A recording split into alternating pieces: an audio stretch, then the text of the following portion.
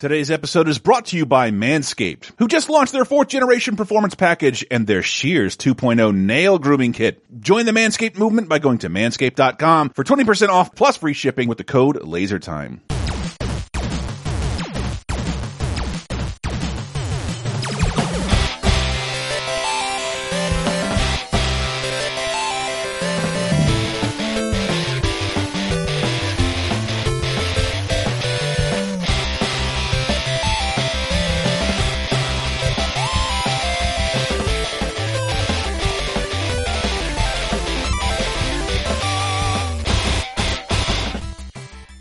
And welcome to episode 427 of Video Game Apocalypse. I'm your host, Michael Raparez, coming to you from the Jason Walsh Memorial Studio of the airwaves. If you want to get in on the studio naming action, go to patreon.com/lasertime. Who else is joining me? Can't think of any funny nicknames right now. Chris Antista. And not a fake tree, which you would know what that means if you listen to Bonus Time, Matthew Allen. And special guest joining us for the first time ever, it's... yet another Bobby who escapes Ohio? I feel like I've done a show what's with your you a name? couple times, Robert. Yeah. Oh God, it's probably been well over a decade. Like, Say your name. probably the last. Oh God. What's your name? Say your Bobby name. Breach. Well, oh my God, I keep forgetting about that. I'm so used to doing podcasts. Roberts from the P&B Network, the final piece in the P&B Fivefecta, I think it's what we're calling us. I'm just inventing that off the spot. Sure. I don't know what the like Septecta or like There's another host we haven't had on? Pentatecta. Pentatecta. Yeah, we've Sure. done TL, we've done Robert, we've done Kayla, we've done Dylan, and we've done Brendan Hesse. That's fun. Okay. There you go. Yeah. All right, well, thank you for joining us. Chia! And did you say where people can find PNB? P&B, just look it up on podcasts out there. We have a Twitter we sometimes use at P&B Cast. We put out weekly episodes of just, like whatever we're playing, or let's say I want to do some random quiz about Dragon Quest characters and their terrible puns. Our little fun little plaything that we do weekly in and outs. Just a light plug for 30-2010, because I wish I had all of you with me. We had to talk about Final Fantasy: The Spirits Within. I'm so sorry. And Never seen it. I was going to force Diana to rewatch it, and she somehow... did you really want to rewatch it? No. I mean, I'm morbidly curious. I mean, the I remember spoilers, not liking it when it came out. It so- got bad reviews, and the only good things people had to say about it, I'm like, well, this is a brand new technology, and it looks insane. It doesn't look good at all anymore. So, No. everything bad about it is amplified to be even worse. It looks like a cutscene from 10 years ago. Yeah. Yeah. Yeah. And oh my God, the hair is so thick you could put it in a hot dog bun. Oh, God. That's sad. Keep it away from Joey Chestnut. Yeah, I don't even like the better one of those, which was Advent Children, so there's no way I'm watching Spirits Within. That's one of the things why didn't they just make a movie out of one of their existing... Oh, Square the hubris. Yeah, I'm sorry. something. Just put fucking chocobos somewhere. Make it in a fantasy world. Nobody wants to see Final Fantasy in 21st century post-apocalypse Earth. So depressing and bleak. Anyway, it's a huge week on 30-2010. Point Break, Boys in the Hood, Harry Potter 7-2, Winnie the Pooh. Oh my God. Legally Blonde, Sexy Beast. Oh, wow. That is a big week. Shaolin Soccer. Amazing. That's a big week, yeah. It's a less big week for us, for Video Games. There's some cool stuff that came out this week, but you know what I really hate? I hate when I'm walking around a beautifully jagged 8-bit landscape, and I wander into a cave, and what do I find? Fucking Cave Hermit! Fucking Cave Hermit, and he doesn't... Old Hermit. He doesn't... Does he tell me a boring-ass story? No. Does he try to stab me for drug money? No. He gives me a sword. And I'm like, what the fuck am I gonna do with this sword? And so I wander around trying to give it to all the monsters I see, but every time I show them the sword, they just disappear, and sometimes they leave me money. And it's like, God damn it, just take the damn sword. This is getting dangerously close to a Monty Python sketch. Yeah, sorry. It was a bit I thought of 5 minutes before the show. I don't know where this dumb idea came from, but I was all for it. All fucking for it. So Yeah, maybe he was trying to stab you, and he's too weak, from being in the cave Maybe. and all. Lack of vitamin D. sometimes he just give you cryptic advice, and you have to figure out what the fuck a Garloz is and why you're trying to get there. This episode is going to be a tribute to the classic cave hermits of games past. I tried to look this up with some, and then talk about it with some friends. How old is like the magical guy in the cave trope? And Pretty old. It's extremely old. A buddy of mine, Matt Stash on TikTok, he's got way more followers than anyone else I know. He just immediately went to Adam and Eve and the Treasure. I'm like, what? When Adam and Eve, it's a not recently, a decanonized biblical story where Adam and Eve have to go live in a cave, but they don't know what darkness is, so they keep freaking out and think the world is gone. And Adam would kill. Don't look at me like that, Matt. It is not canon anymore. It's a parable about how they develop object permanence. Yes, They don't call it But canon, instead I of don't- getting upset, Adam continually kills himself, and God has to keep resurrecting him. Like, you fucking Is dork. this like in the Apocrypha? Yes, I think so. Okay. Yeah, I thought it was, but I thought like that's the magical, maybe the first magical cave story. Aladdin, the Goonies. I had a whole bunch written It's down. part of the classic hero's journey. It totally is. And I had to look up the reason why, and I just thought it was really funny, is that before we had flashlights, caves were literally deadly to the human species. Yes. Don't go in a fucking cave without a gun or a flashlight. And people who did oftentimes never returned alive. You can drown, you can be killed by disease, you can't, like, just the lack of light alone, bears. So it's used in writing as a place to put something that not a lot of people can discover, and that only the brave and bold may come upon. But I don't know. I just got obsessed with like how many things have goddamn caves in them that I really like. It's like we haven't thought of anything better than a cave. It showed up in Shazam a few years ago. Still discovering stuff in true. caves. Yeah.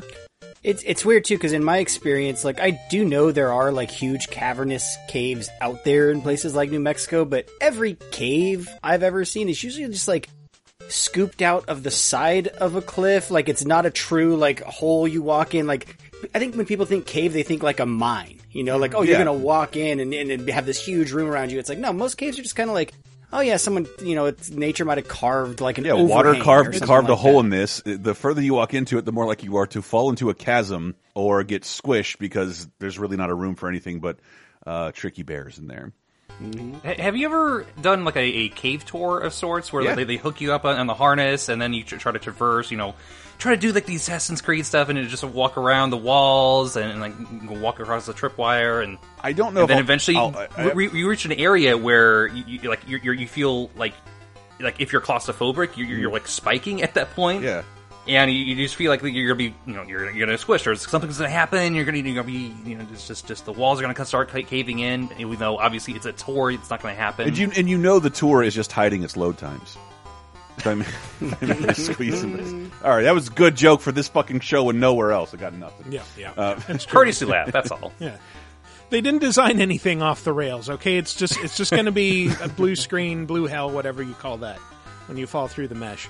But I feel like we're getting away from the old man part of the equation. Which, This is important because I know I've told this story a billion times. When I went to Japan finally, I felt like all these beautiful game designers I revered were frauds because Japan just looks that way. It looks like a video game.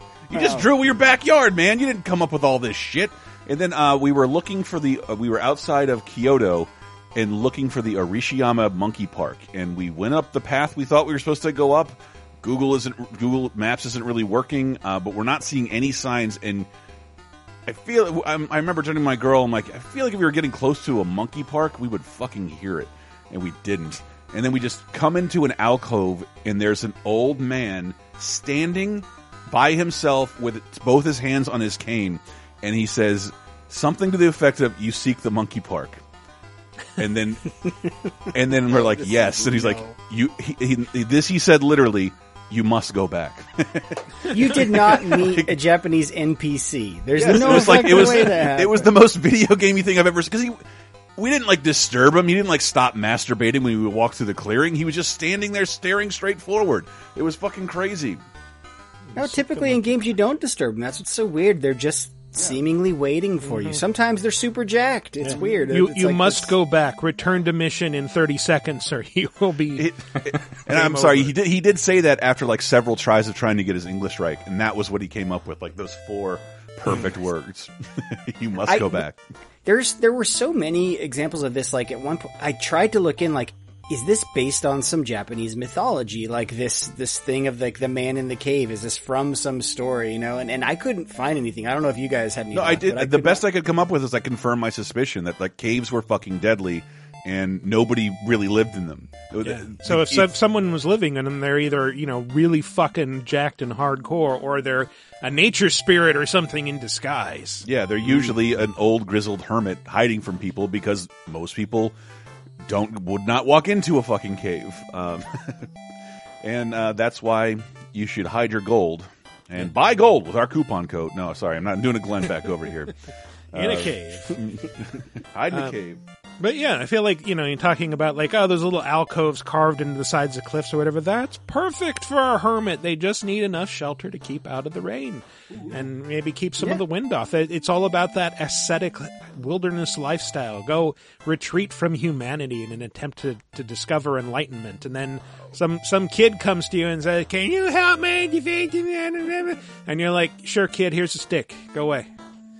Go away. Yes, great wisdom. Find Garlaws, whatever. Anyway, yeah, let's get into this ridiculous shit show I've concocted. Favorite 8-bit cave hermits right after this. It is summer. The sun's out in full force, which means you and your friends should be out at the pool or the beach. When you do venture out, hopefully you're not rocking that unsightly body hair or those disgusting post-pandemic toenails. Nothing gives a below-the-belt blow to your confidence more than looking like you're wearing a sweater made of body hair at the pool. Gross! Don't worry, my friends. Our friends at Manscaped have you covered, so you can uncover to beat the heat. They just launched their 4th generation performance package and their Shears 2.0 nail grooming kit. The Performance Package 4.0 includes the new Lawnmower 4.0. This trimmer will change the way you approach your grooming routine. This 4th generation trimmer features advanced skin-safe technology to reduce grooming nicks and cuts. You don't want any ingrown hairs or snags on your boys before beach season. The Lawnmower 4.0 has a 7,000 RPM motor, an on-off travel lock, and gives you the ability to turn the 4000K LED spotlight on and off. This trimmer is also waterproof, so you can trim in the shower and not worry about any cleanup on aisle D. D is in these nuts. The Performance Package 4.0 also includes the Weed Whacker to chop your worst weeds up top and your nose and ears. The Weed Whacker is also waterproof and uses a 9,000 RPM motor-powered 360-degree rotary dual-blade system. This nose and ear hair trimmer provides proprietary skin-safe technology which helps prevent nicks, snags, and tugs in all the sensitive little nostrils and ears of yours. Aw, little sensitive baby. Little pulling up. Once you're finished mowing the lawn and trimming back those weeds, use the Crop Preserver Ball Deodorant and Crop Reviver Ball Toner to keep you on your game in the heat. Manscaped even threw in 2 free gifts to their Performance Package 4.0, the Manscaped Boxers and the Shed Travel Bag. It's also flip-flop season, which means you want your feet and toes to look their best. Enter the Shears 2.0 Nail Grooming Kit. This luxury 4-piece nail grooming kit features tempered stainless steel tools and includes slash-tipped tweezers, rounded point scissors, fingernail clippers, and a medium grit nail file. Easy for me to say. So get 20% off and free shipping with the code LASERTIME at manscaped.com. That's 20% off plus free shipping with the code LASERTIME at manscaped.com. Tame the summer swamp in your pants with Manscaped. Your balls will thank you.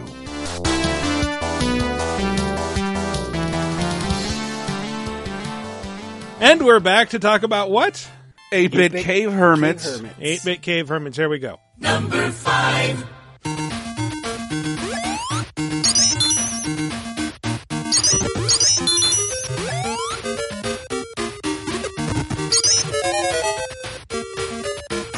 I don't know it. That's music would probably be pretty recognizable if you had a Master System group. Alex Kidd. Alex Kidd. Yes. Real quick, I do want to take a moment and say, if you are playing in a retro chiptunes band and we're searching for your band name, you're welcome for 8-Bit Cave Hermits, because that is perfect for one of those band names. Especially if you're all white guys with beards. Or just guys with beards, period. This is not a game I had a whole lot of experience with as a kid, but it does have a cave hermit that is very central to the story, and he is named Saint Nurari, and he is an old man who has raised Alex Kidd from a young age and taught him the art of shellcore, which is known as blocking in Japan, and basically it's just that's the martial art that Alex Kidd uses to make his fists get big so he can punch rocks. Oh. Shellcore is what me and the street people would call 3-card Monty. Yeah. Well, funny you should say that, because Janken, rock, paper, scissors, factors so heavily into this game. Ah, good. And when you meet him in the original 8-bit game a few levels in, you get like a big-ass screen of text that says, "Welcome, Alex! You are a prince from the country of Redaxian who was kidnapped by evil men when you were but a small boy. Your native land is now being grossly misgoverned by the tyrant Janken the Great. This is Alex Kidd? This is Alex Kidd. Your mission is to save the populace from him." It's that or the first season of Iron Fist. Yeah. Sounds like the 2020 election all over again. Hey. Yeah. So basically your sensei, your mentor, is this long-bearded hermit who discovered you as a child and raised you away from evil men who were taking over your kingdom. But then in the remake, which came out recently, Alex Kidd in Miracle World DX, he gets a little bit of dialogue punch-up. And he says, "Alex, difficult times are coming. It is time for you to know the truth. Your truth.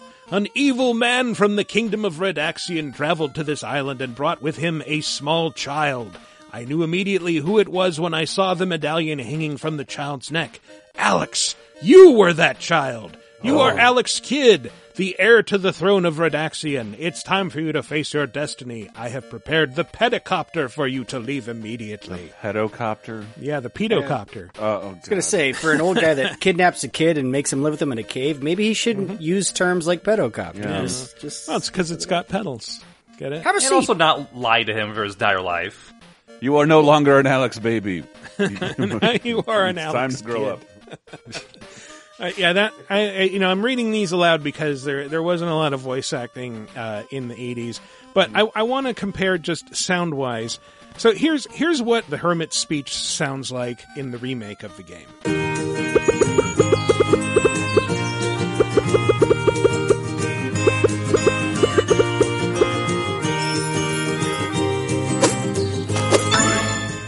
Hold on. It gives you Hold on, the I'm sending a text. he gives you the pedicopter and a little victory map music, whatever. But, it's a nice pastoral music. He's kind of talking in little bop, bop, bop, bop, bop. It's like, popping bubble wrap or something. Here's how it sounded like originally. That's him talking. That's text filling up the fucking screen. Like you're talking like a mile a minute. Yeah. Anyway.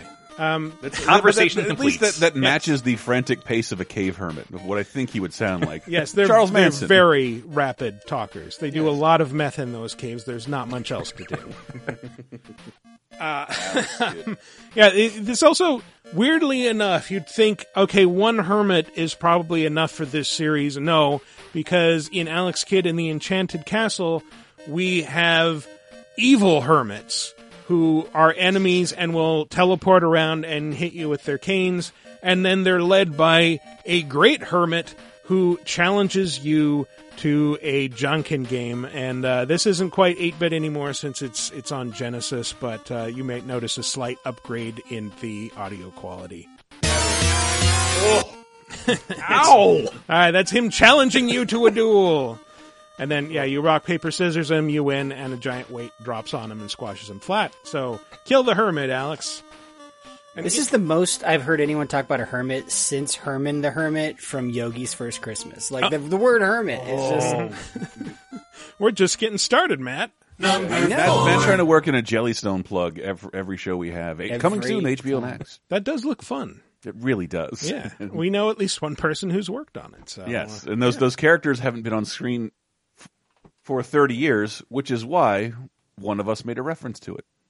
It's my secret thing I try to work in shows in between references to Genshin Impact, according to Chris. Genshin Impact and Blackbeard's Ghost. Matt's two favorite things. One of those things is true. Blackbeard's Ghost is dope. I would totally play a game called Blackbeard's Impact. Anyway. Whoa, whoa, not me.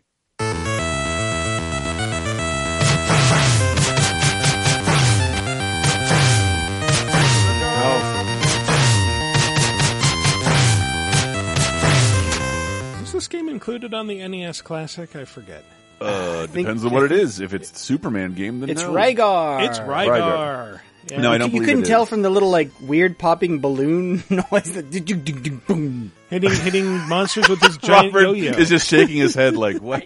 You could be like just saying complete gibberish, proper nouns, and I'm just like, all right, cool. Hey, look. I mean, look. dude, Okay, man. To be fair, like as a kid, I did not understand this game and never really got past the first or second level. Like it was it's the most tough. Well, confusing man. shit. Or the arcade game or the NES game? I was sperm then. The NES game. You have no excuse, Bobby Breach. There was a PS2 one that was pretty okay. So it had Yeah, a yeah, resurrection they brought it later back. on down the road. And a Wii one that was the same game but with a different character design. Yes. It's that dude who has a shield who looks like a snail shell or something like that. It, Like it he's- looks like Maximus, a torso-sized or- yo-yo. Yeah. Yeah. Yes. That's Sure, what, that's what why I not? thought it was as a kid. Or that he was swinging around some spiked loot. Yeah, it just looks like, a saw-bladed yo-yo that he throws out. The NES games and the arcade game are quite different. But if you look for Rygar and image search, like one of the top things that's going to pop up is this guy who looks like buff topless Santa sitting on a giant pedestal, and he is huge. He is like 4 or 5 times as big as the protagonist. And I don't know, it might just be that he's like sitting in a vast chasm and he's like in the foreground and it's playing with things, but I No, don't that know. dude is still cut as fuck. He is. Yeah, he is. He's really fucking ripped. like ready to stand up and just crush some bricks in his bare hands. He is known alternately as the Guru or as the Legendary God, and I found out that there are actually 2 buff old cave hermits in this. There's that guy, the Legendary God or Guru, and then there's the Indora Gods who look a lot like him except they have like a tattoo on their forehead.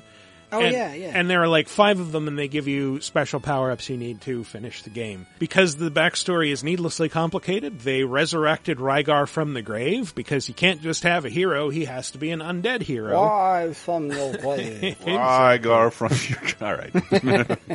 Yeah, keep the show going. But they have kind of a haunting track that plays when they show up.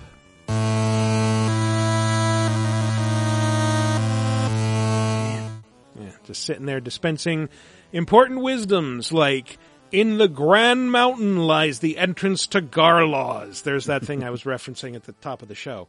Press start to pause. Yeah, that's modern day things. Like, they just give out tutorial information. Yeah. Also, above here in the skies of Rolsa, in scare quotes, is a floating castle. And my personal favorite, the Indora Gods, the tattoo-headed guys, all refer to you as "Oh Great Warrior," but it's written out as "Oh apostrophe Great," so it's like an Irish surname. Oh, great, yes. Oh Great From- Warrior. Right. I'll From also- the Dublin O'Greats. Yeah, oh yeah, the Oh Greats. Oh Great Warrior. I'll also give you a coat of arms. Yeah, it's a fun, silly little game. Yeah, and in my world, after 10 years after the NES, we're all talking about underrated NES games. This was usually brought up pretty quickly. Rygar. Yeah. Everyone, and like I remember at the time, when I was a kid, everyone loved Rygar for some reason. I had a friend who had Rygar, and it just looked really strange to me, but everybody loved that shit. Yeah, I had one friend that had it, and it was one of those things where we just never really made much progress in the game. I think we were too little when we were playing it, but I could never figure out too, so the arcade, he's Warrior of Argus, and he sort of has this vaguely Greek look to him at times, but it's not really Greek. It's like this, because I think it's like far future fantasy, right? It's kind of like, I don't know. I don't think so.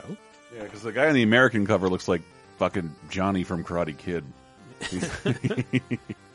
I always thought he looked like an Aztec or something like that, but yeah, I guess in the NES manual, it's from the Kingdom of Argul, something like that. So it's like, it seems like a pretty clear mistranslation of Argus. Is that where those owls were from? Never mind. Yeah, Leave me the alone. owls of Guardians of Argul.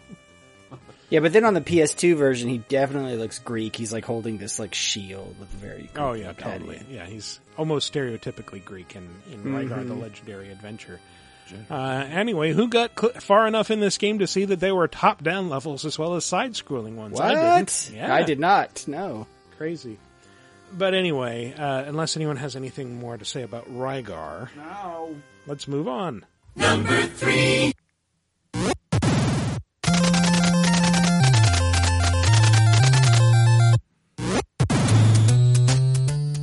Oh, God damn it. So that's, Michael, that's this guy saying, welcome here, this is a warp zone.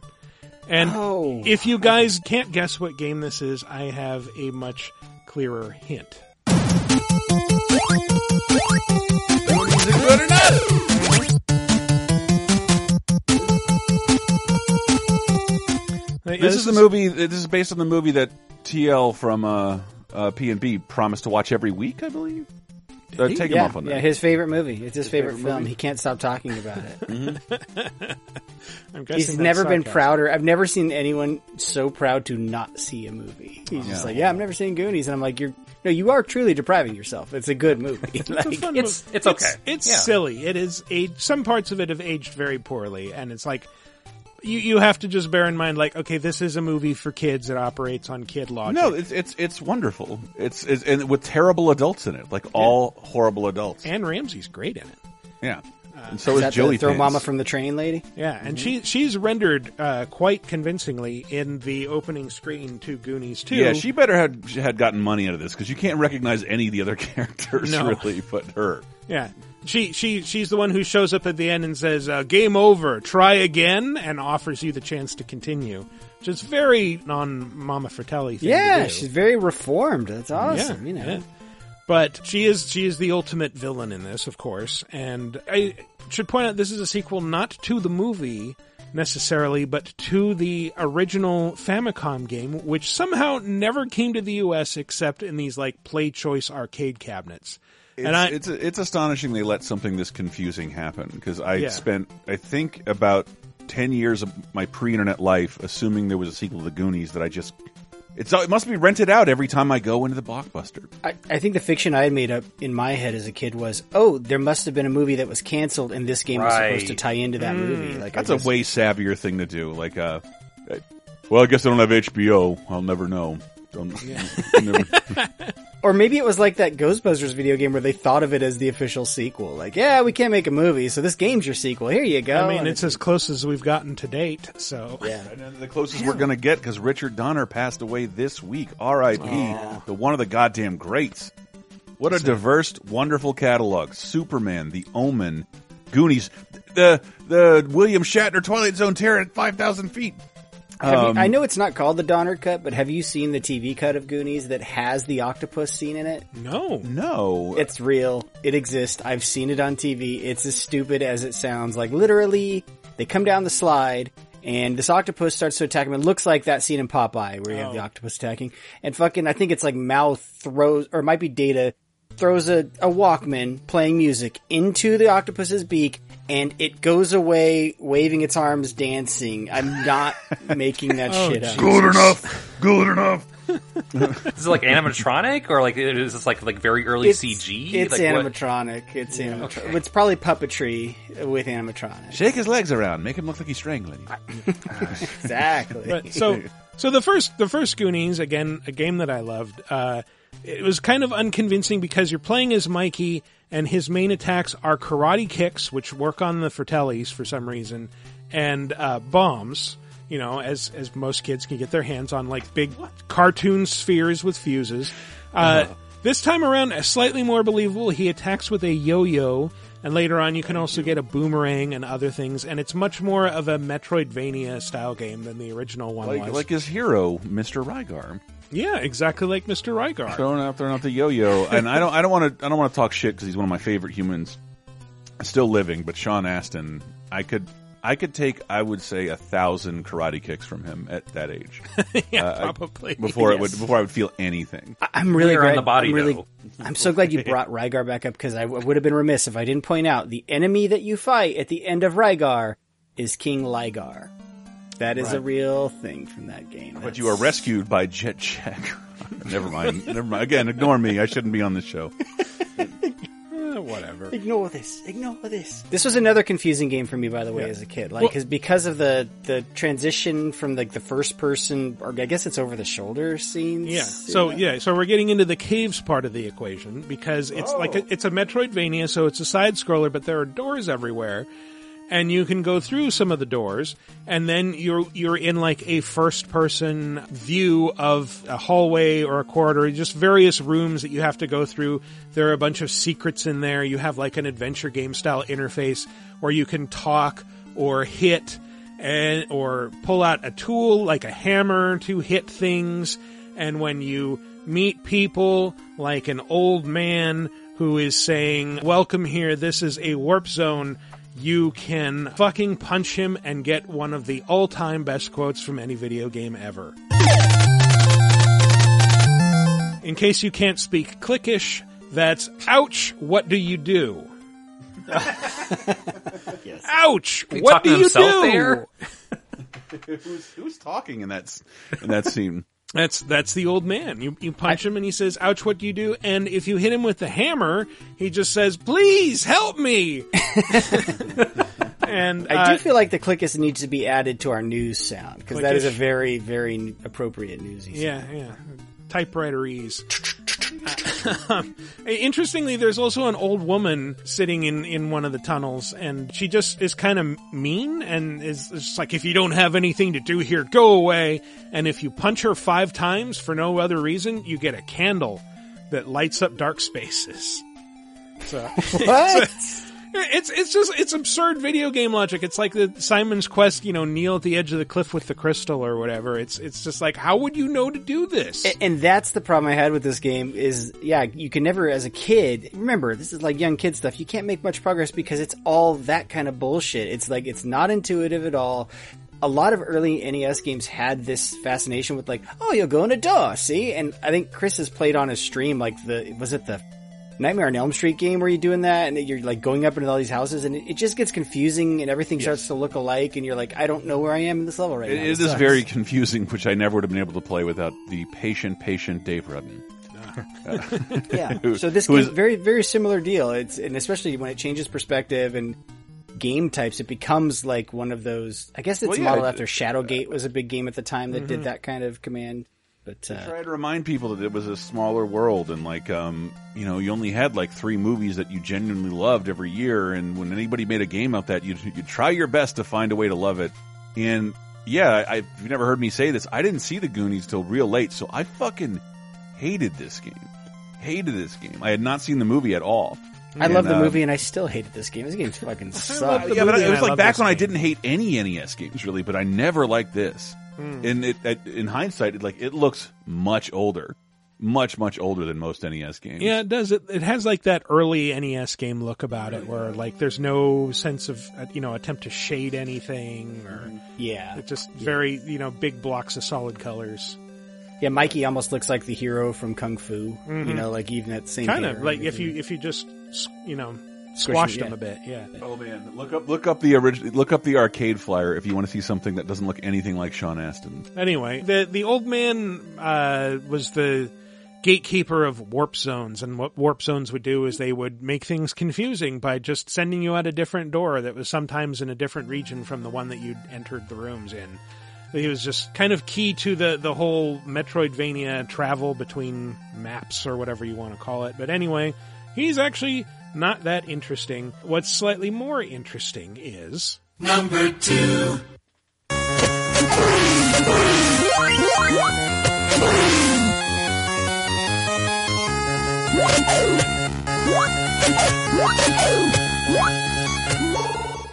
Now, nobody's going to get this game, I don't think, unless you want to try. I forgot what the top 5 was. Cave Hermits. I know one of my favorite bands is named after this. One of your favorite fictional bands. Yes. Clash of Demon Head? Yes, Clash of Demon Head. Oh, look at that. I only got it because of Matt. So, this is a very strange game. I've tried to play it several times because its fans say it's wonderful, and I've never been able to get very far without dying and rage quitting in frustration. But if you stick with it, you will eventually meet a cave hermit who has some really perplexing dialogue. He is guarded by a monster named Rowdy. Once you beat Rowdy, the dialogue goes like this. The main character says, "I asked Facia." Facia being a fairy that you met earlier in the game. That's it. It doesn't say anything else. The hermit says, "I see. I shall grant you the power of the hermit. You cannot leave this valley without micropower. Gradually, you shall gain even more powers." And Power of the hermit. the power of the hermit. What is that? Stay You in a can smell- cave. you No. smell my balls from a mile away.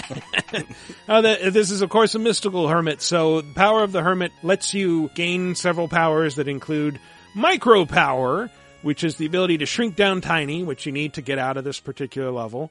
There is teleportation, which lets you revisit parts of the map that you've already been to. There is flight, healing, and invincibility.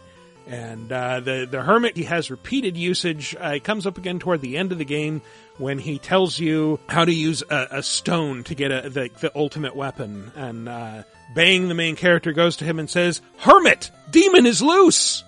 And the hermit says, "What? I still can't move. First, you got to get the magic stone and..." "Oh, I've got it." "Listen, go to Route 40 and use the magic stone over the statue's chest. The sword of Apollo will come out." And the hero says, "So that's how I can win. Thank you." Do you have to be like in a fantasy setting to have this like hermits in a cave? Oh, type, this is like, a sci-fi trope? setting. Oh, it is. Okay. Yeah, so it makes even less sense. But generally, yes. Yeah, your main character has the power of alliteration because his name is Billy Big Bang Blitz. Yep.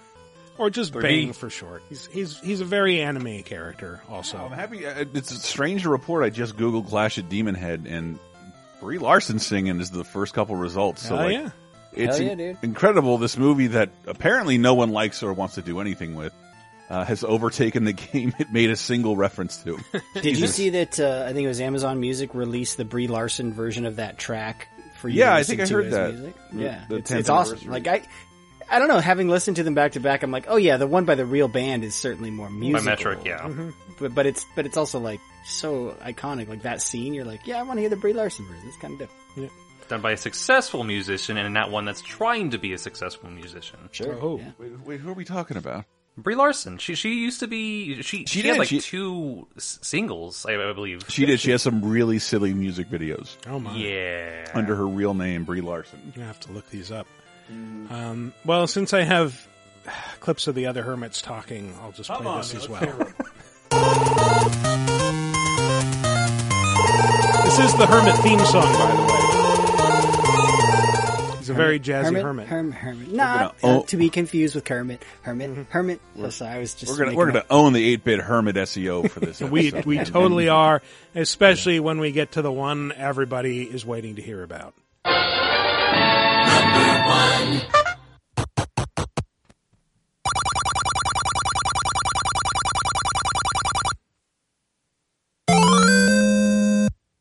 Come on, Robert. You got to know what. You got to have some affection for this one. Nothing. Am I supposed to? I mean, like, I tapped out after like 40 minutes of like different sessions for like later entries in the series. Like, I didn't grow up with this. You didn't grow up with any Zelda affection at all. Well, I mean, okay, here, this is a chance to say though, it is weird that like the old hermit in the cave didn't come forward to like other Zelda games, right? Like it's like Not Zelda 1 was prominently, no. all about these things we didn't know about, and everything was mysterious, and we were kids, so we had all the time in the world to bomb literally every fucking wall on the overworld to find this guy. Typically, if the things that make it in sequels are the second person you see, which is this guy. Yeah. This old man. Apparently, all the old men in the original Zelda are different old men. Really? I don't know who gets to define that. So fuck all your wikis and your stupid goddamn Zelda articles. 'Cause they all look the same. They're just holding different stuff. Yeah. I mean, would you kind of sort of count the king at the start of Breath of Yeah, the we Wild talked as about kind of that. sort of like a hermit, or no? Yeah. I mean, think he's heavily just not in a inspired cave. by the old man. He's a ghost and he's not in a cave. He doesn't count. But I think that's what it's supposed to be calling back to.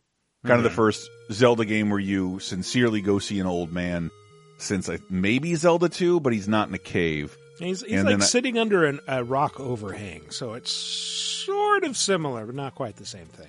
And then I believe the portable games have a ton of references to this old guy, but sometimes he hurts you.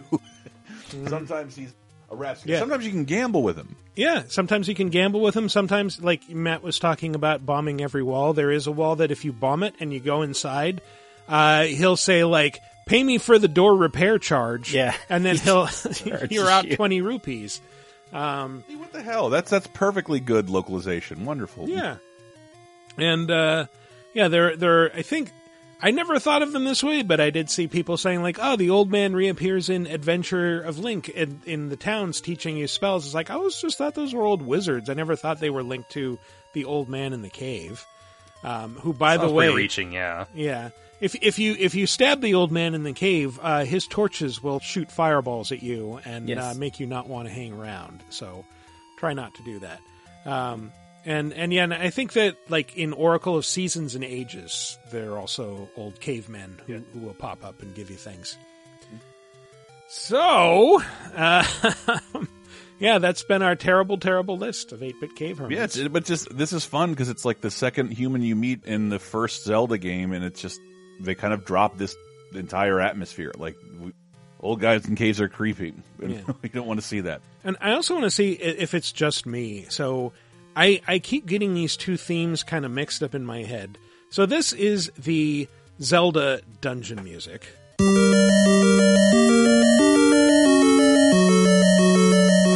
Sounds just like the Friday the 13th game. And this is the Goonies 2 Tunnels Caves music. Ooh, Lord, yeah. It just sounds like a slower version of the Zelda dungeon theme. I think the Friday the 13th game also has a very similar theme. Like, it's burned in my memory somehow. Yeah, I think you're right. I should probably pull that up really quick. It's like a refrain of 4 notes. Like, close the segment with it.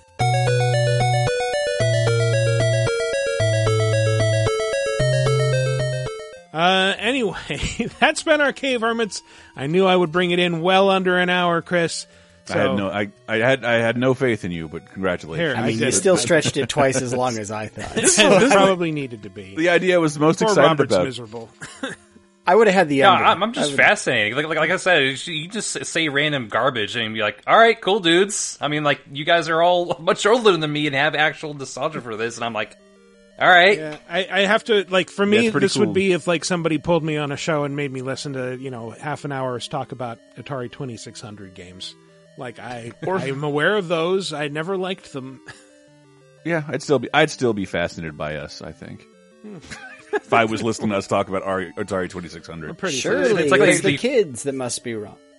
It's like you're just somebody trying to sit me down and talk about the Dick Van Dyke Show and how important it is. It's like, okay, that's nice. But Created by Carl Reiner and starring Dick Van Lesbian and Mary Tyler Moore. It's a television staple. You gotta respect it. I don't know anything about the Dick Van Dyke Show. He trips over stuff. Yeah. I know the Dead Milkman had a song about it. Maury Amsterdam could make a sane man crazy. Maury Amsterdam could make a nice guy kill. Okay, we are driving everyone off. Yes, all right. Let's take a break. When we come back, we will get into some actual games that were made in the last 30 years. Some of them this week, in fact, and some news and some other stuff, so stay tuned. It's dangerous to go alone. Take this! Oh, thanks, old man. That is really very nice. I can always count on you for help and friendly advice. Though I've never seen a sword of quite that shape or size. Oh, God, that's not a sword. It's your dick in disguise. Yes, I can lie. I have painted my dream. Now grab your destiny. If you know what I mean. Wait a minute, they don't leave the cave. Where do you think you're going? This is a great chance to follow. Screw the mash, I'm knowing. Let's get scratching. Would you like exclusive bonus podcast commentaries and more from the LaserTime crew? then we strongly encourage you to support this show on patreon.com/lasertime. It supports not only this show, but all the rest of the LaserTime network. You'll get commentaries, play games with the hosts, see exclusive videos first, and receive an uncut weekly ad-free podcast bonus time. Speaking of which, here's a quick taste. Yeah. Olestra. We were just having that conversation because my girl is a little younger. She's like, you ever hear about Olestra and anal leakage? Like, yes.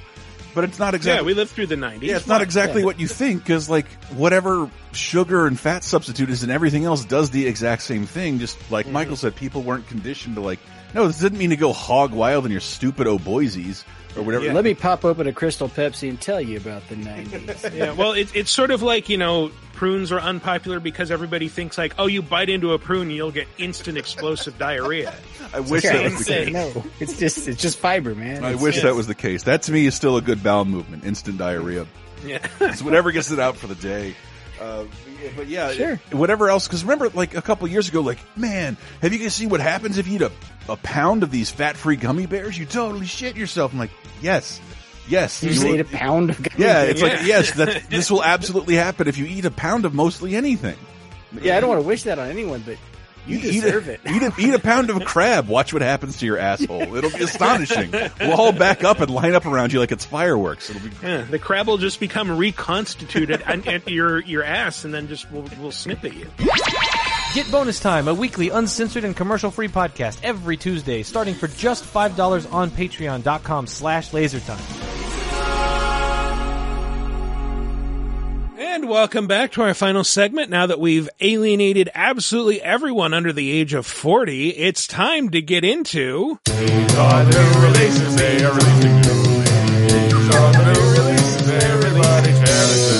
Monster Hunter Stories 2 Wings of Ruin is probably the big release this week. Did anyone get a chance to play any of that? yes. What do you think? It's like an RPG with turn-based battles? Or Yeah, I don't want to. Probably stupid to call it Pokemon. No, other people have called it that. Monster Hunter Pokemon. There's like an egg hatching thing to it. and all It's kinds not of as shit. complicated a combat system, but the idea that, like, instead of exclusively defeating monsters and tearing apart their body and using them to make your clothes, you are finding them and recruiting them to fight along with you, ride them, do what is it called, kinship attacks with them. I didn't play the first one, and from everything I read, you don't really need to, even though it is a direct follow-up to that story. I liked it the more I played it, but, like, it also had what Monster Hunter does not: long, unskippable cutscenes with lots of dialogue.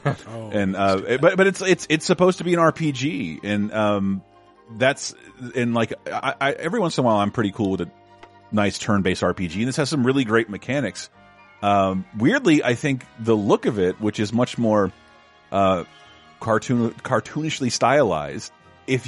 I'm speaking to a very small demographic of our audience. If you really love RPGs, look at you, maybe Robert, who you were just talking about Dragon Quest, and you wanted to get into Monster Hunter. I thought you what? That's all TL and Brendan. And I'm firmly not into that game. Oh, I thought you made a reference to it earlier in the show, but I guess it wasn't necessarily because you liked it.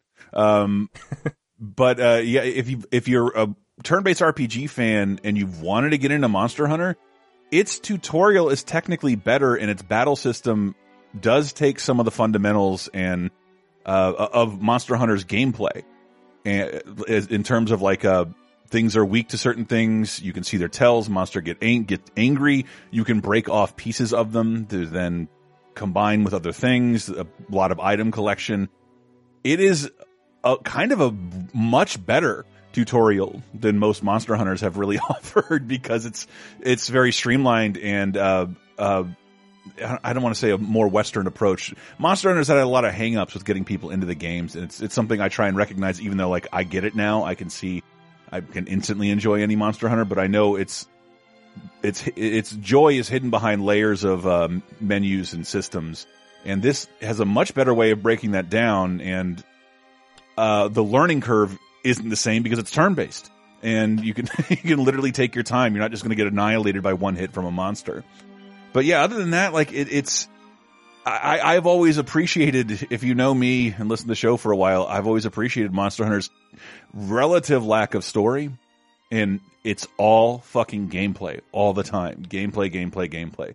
If there are dialogue boxes open and the text doesn't have color to it, you don't need to pay attention to it.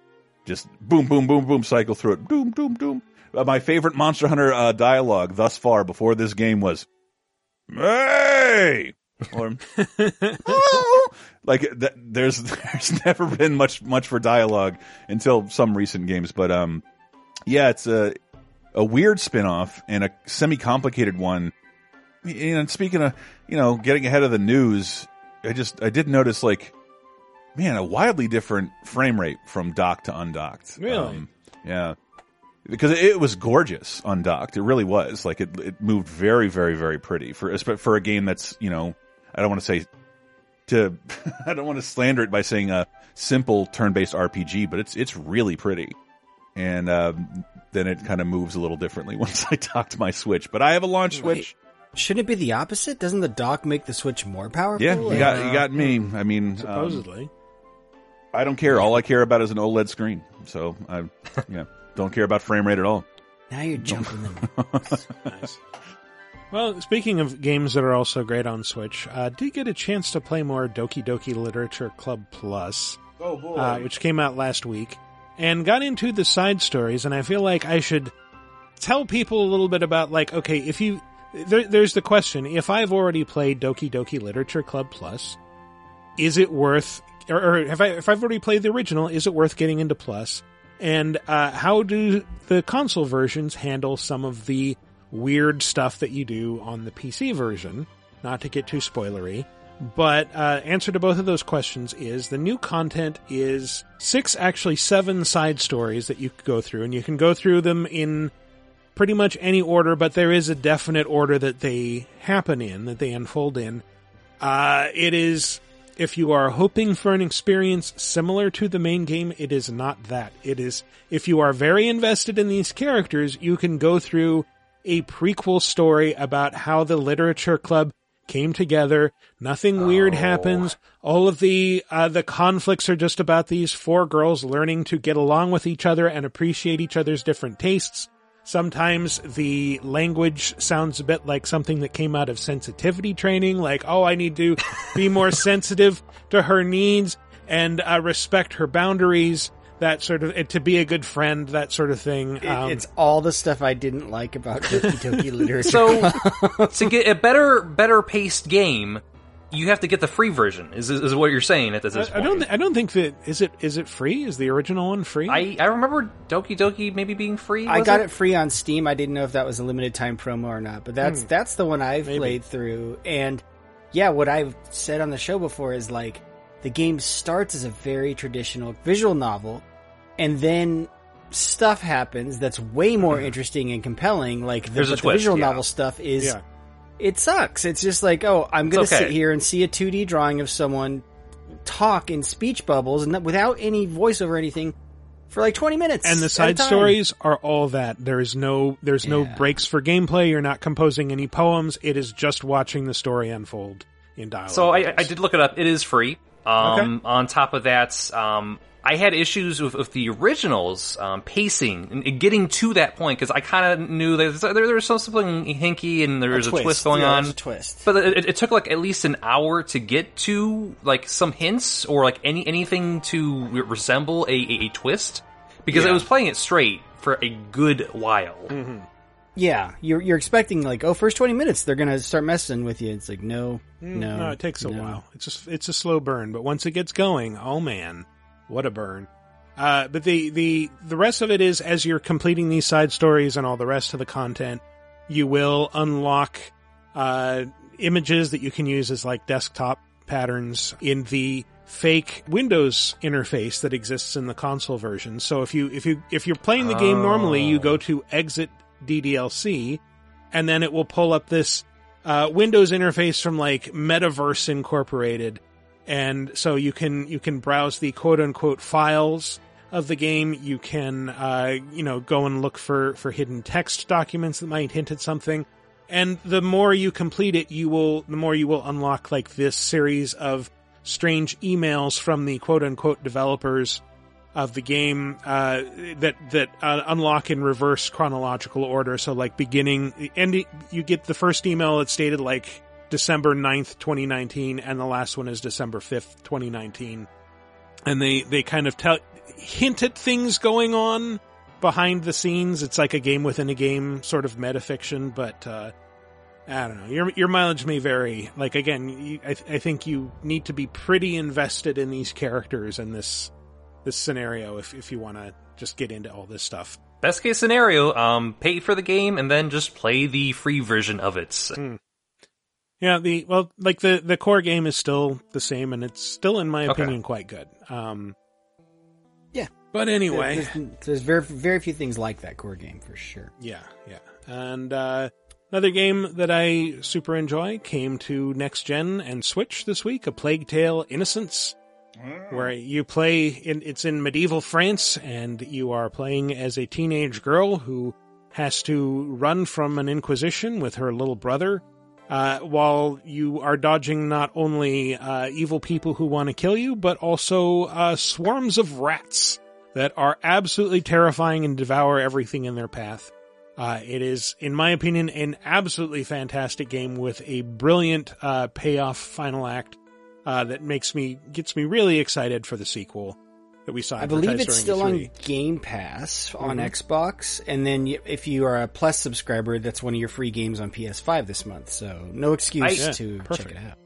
I had intentions of playing it on Game Pass, but then eventually it was out of Game Pass and it moved on to Plus. So I might be console Game Pass. Is what I'm saying. Yeah, the problem with this Plus version, it's the thing Sony's doing now, where one Plus game is PS5 only.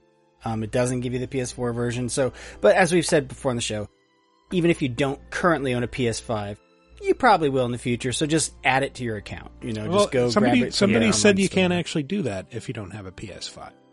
No, you can. I was doing it before I got a PS5. Yeah, you just go to the web shop and you log in. But you can't, for example, do it through your PS4. That would be cheating. Yeah, it's exactly how you get those free Epic Game Store games. You just go to the storefronts on the web portal and then get it. Do you guys actually get those games via your console? Because I have been using the web portals for years, now that their mobile apps are pretty good about shopping the stores now. Where you just go, add it to my account. Okay, done. It's all probably web. I'll never play this game. Well, speaking of things that are free, especially if you have Xbox Game Pass Ultimate, Space Jam: A New Legacy, the game, is out this week for Game Pass Ultimate subscribers. It'll be out as a general release June 15th, I believe. I'm literally the only person jealous I can't play this. It's fun. Well, that's the weird little secret. We streamed the Space Jam PS1 game thinking this is going to be a real shit show. And it's just kind of a well-animated NBA Jam clone. Yeah, this is not a basketball game. It's a beat 'em up. Yep. It reminds me a lot of that free beat 'em up they released before Final Fantasy 15, and very much this is like an advert game, but it's a well done advert game. Although I was just noodling around with it, and it's weird because it's a retro. It's has this retro theme, it's 8-bit looking or maybe 16-bit. But does certain things in a very modern way. The VO is all just full sample. It's not they don't muffle it to make it sound like it's coming from an NES or anything. And the thing that really threw me is when I started up the game, real quickly on the screen, it's logging in. It logs into servers, and I'm why am I logging into servers with this 8-bit beat 'em up game? Why would I possibly? But then I realized, it's because it has online co-op. So it's got some modern flair to a classic. I think I would call it more 16-bit or even 32-bit. It just looks like an arcade game from the early 90s. Very fluidly animated. You can play as Bugs, Lola, or LeBron. And they all have I'm guessing different attributes. I mean, it's a 2-button brawler, so it's a little hard to be sure, but the neat thing is that there is a basketball that is always in play. You can either, if you're playing by yourself, you can just use it, or if you have a couple teammates along, you can pass it to them and they can use it, and it's a powerful weapon. You can charge it up and unleash fire attacks. You will frequently throw it off screen or lose it, and Tweety Bird will fly it back to you, and you can just pick it up again, which is Like that pretty neat. fucking wonderful soccer ball in Mega Man 8. Sure.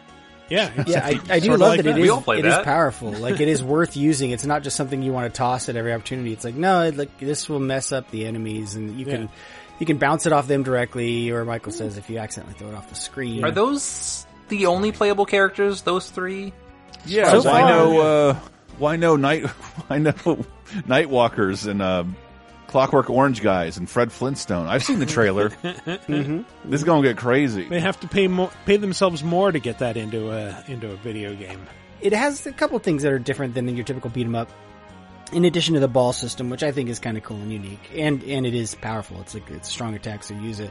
They have this card system where you can, like, when you go to choose your character, you can choose one of the Looney Tunes cards that I think I don't know if it's any time or if you have to trigger something, but when you press Y, I was running around the screen because I had chosen the Roadrunner as my power up, and like LeBron just gets like ultra fast and stuff. So there's like Looney Tunes powers you can map to that. Like, I think there's a Tasmanian Devil one. If you're wondering why I care so much about this, I just like to point out I am wearing the character Matt just mentioned on. Yes, this is true.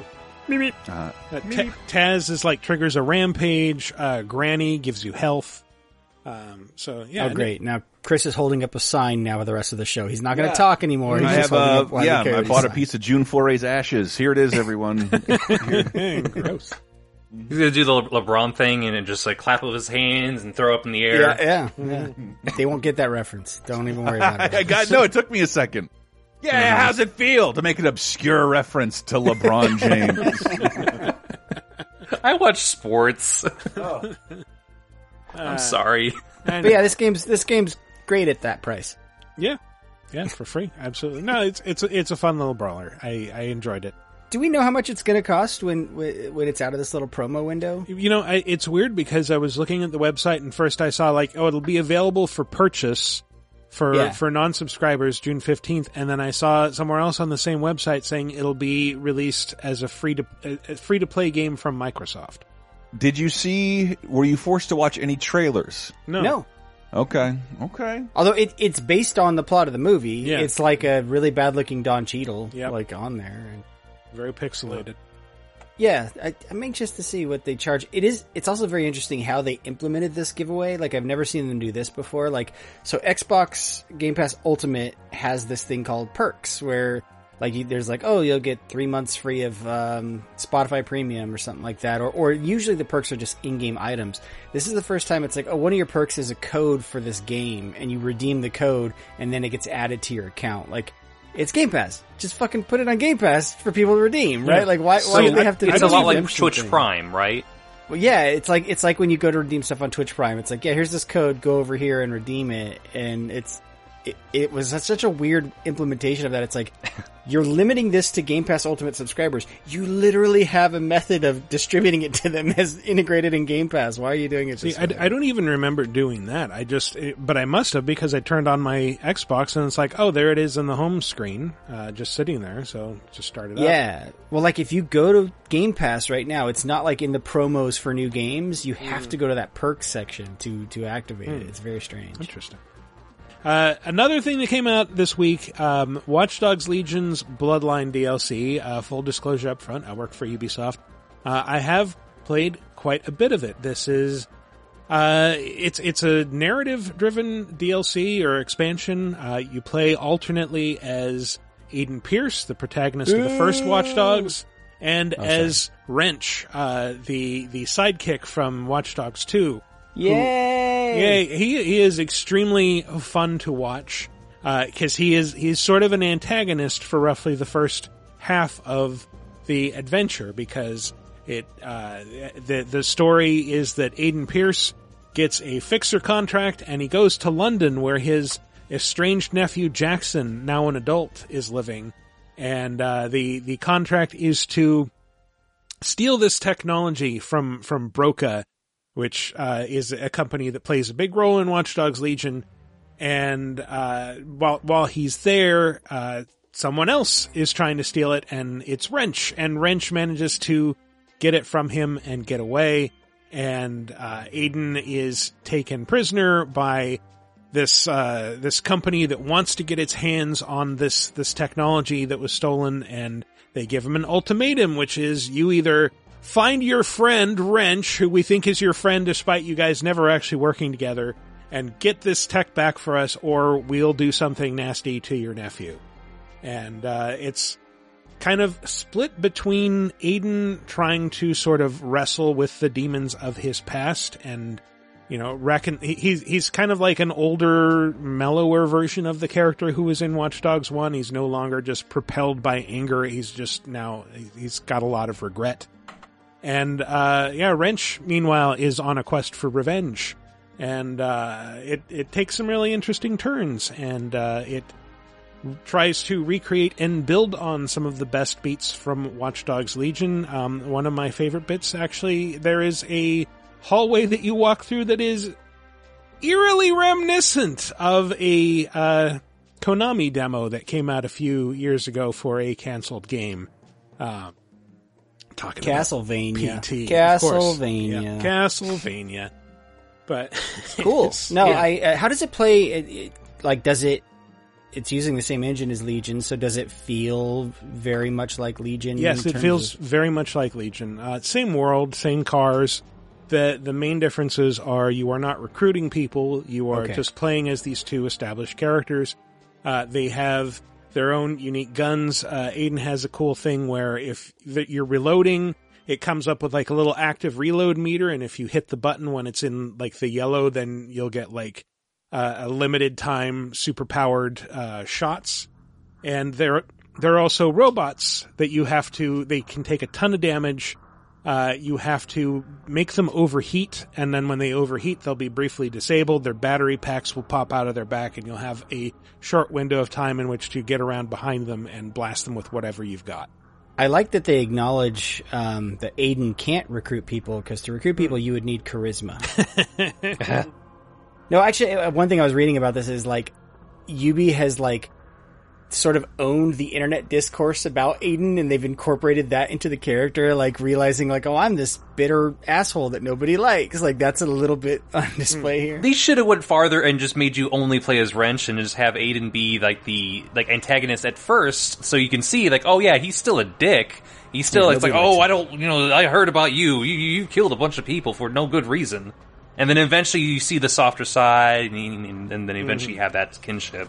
Yeah. I don't know, it just like, it just doesn't sound enticing. It's like, I didn't want to play Watch Dogs 1, even though I love Chicago, and I want to see what they represented, but just hearing, like, the discourse around Aiden Pierce is like, I mean, that's interesting to me just because I like Legion quite a bit, and I'd rather play as Aiden in Legion than the original. And I like what they do with the character. They do some interesting things. Better handled this time, yeah. And Wrench also, it kind of makes the point, like, you play this, like, you know, impish prankster, but, like, your actions do have consequences. Like, at the beginning of the game, he knocks Aiden off of his drone using a stun bomb, and he's like, oh, it's harmless! And it's like, well, no, a piece of shrapnel from it lodges near Aiden's heart and almost kills him.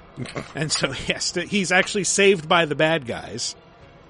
But yeah, and yeah, it's sort of like, you know, Wrench is getting older, and the act is less cute now that he's, you know, 15 years older than he was in Watch Dogs 2. And, you know, you'll find like a bunch of voice messages from Marcus saying like, oh, hey, Reggie, I hear there've been, I'm hearing stories, some chatter on the net about Wrench again. What's going on? Talk to me. Like, cause he had put the Wrench identity aside for a long time, I guess. So, yeah, it's interesting. Anyway, that about does it for new releases, so let's move along to...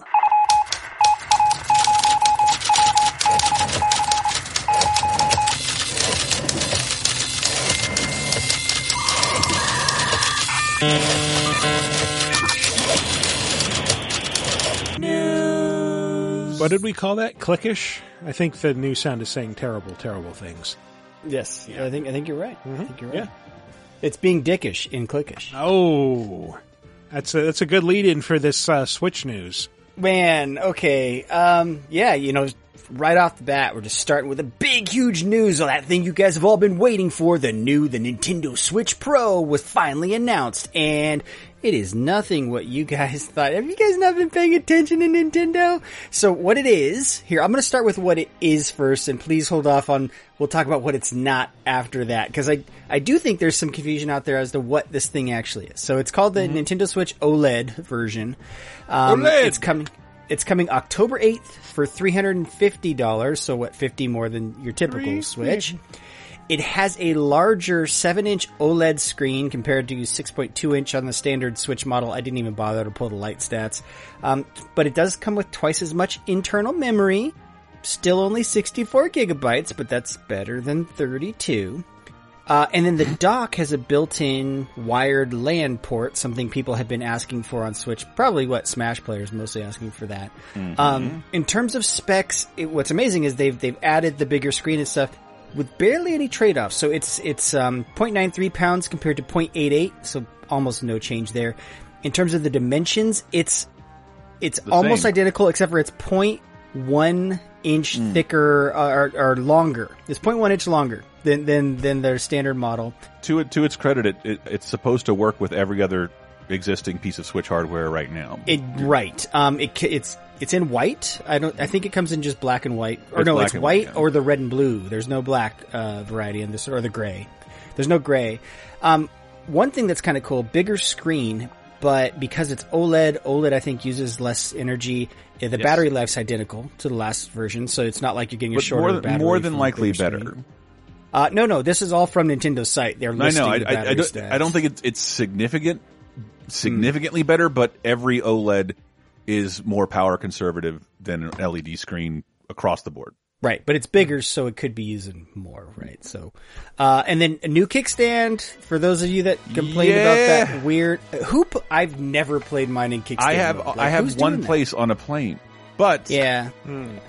I think this is tremendous news for certain types of people who aren't necessarily me, because I don't undock my Switch ever, because I don't go anywhere ever, and haven't for some time, like most Americans. That leads into some of the stuff this doesn't have. So Chris mentioned it uses all the same accessories, meaning the same Joy-Cons, meaning Joy-Con drift is still a thing, or going to be a thing. I was hoping they read that out of the control. Yeah, newer ones probably don't have that same issue, but I don't know. I have not ever heard, seen a story that's like, oh, they fixed it. Not terribly clear.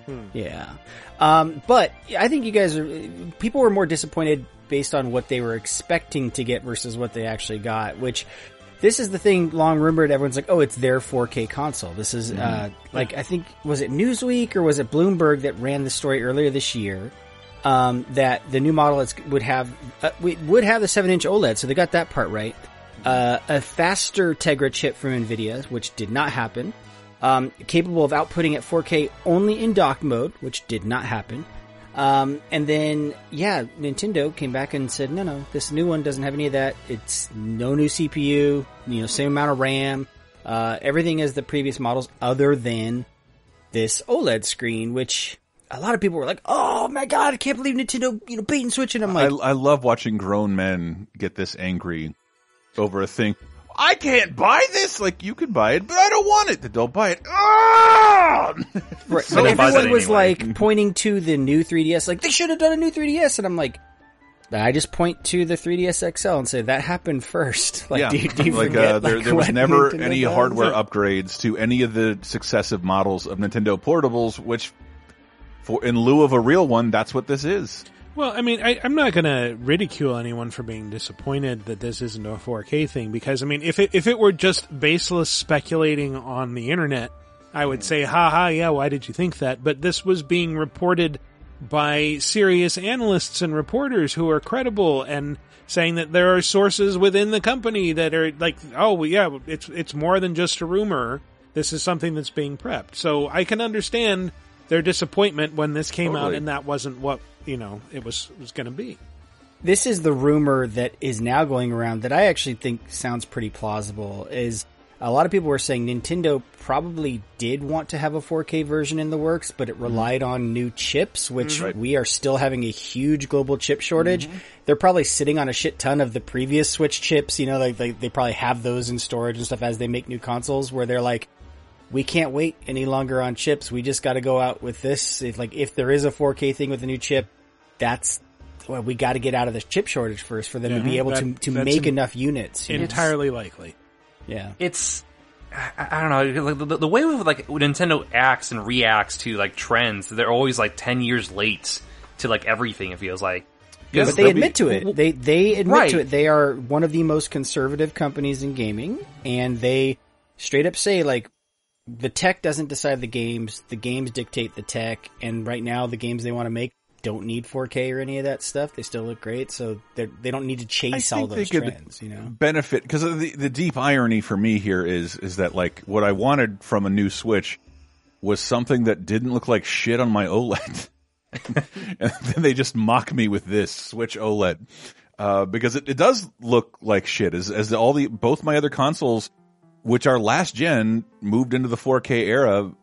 This also sends a message that, like, I never get tired of pointing out the Switch is 4 years in, and now not a price drop, a price increase. It's never dropped in price, and the Switch is probably going to be around for a long 3D like DS amount of time. This is a platform that is essentially a portable version of hardware that is comparable to what came out in 2005.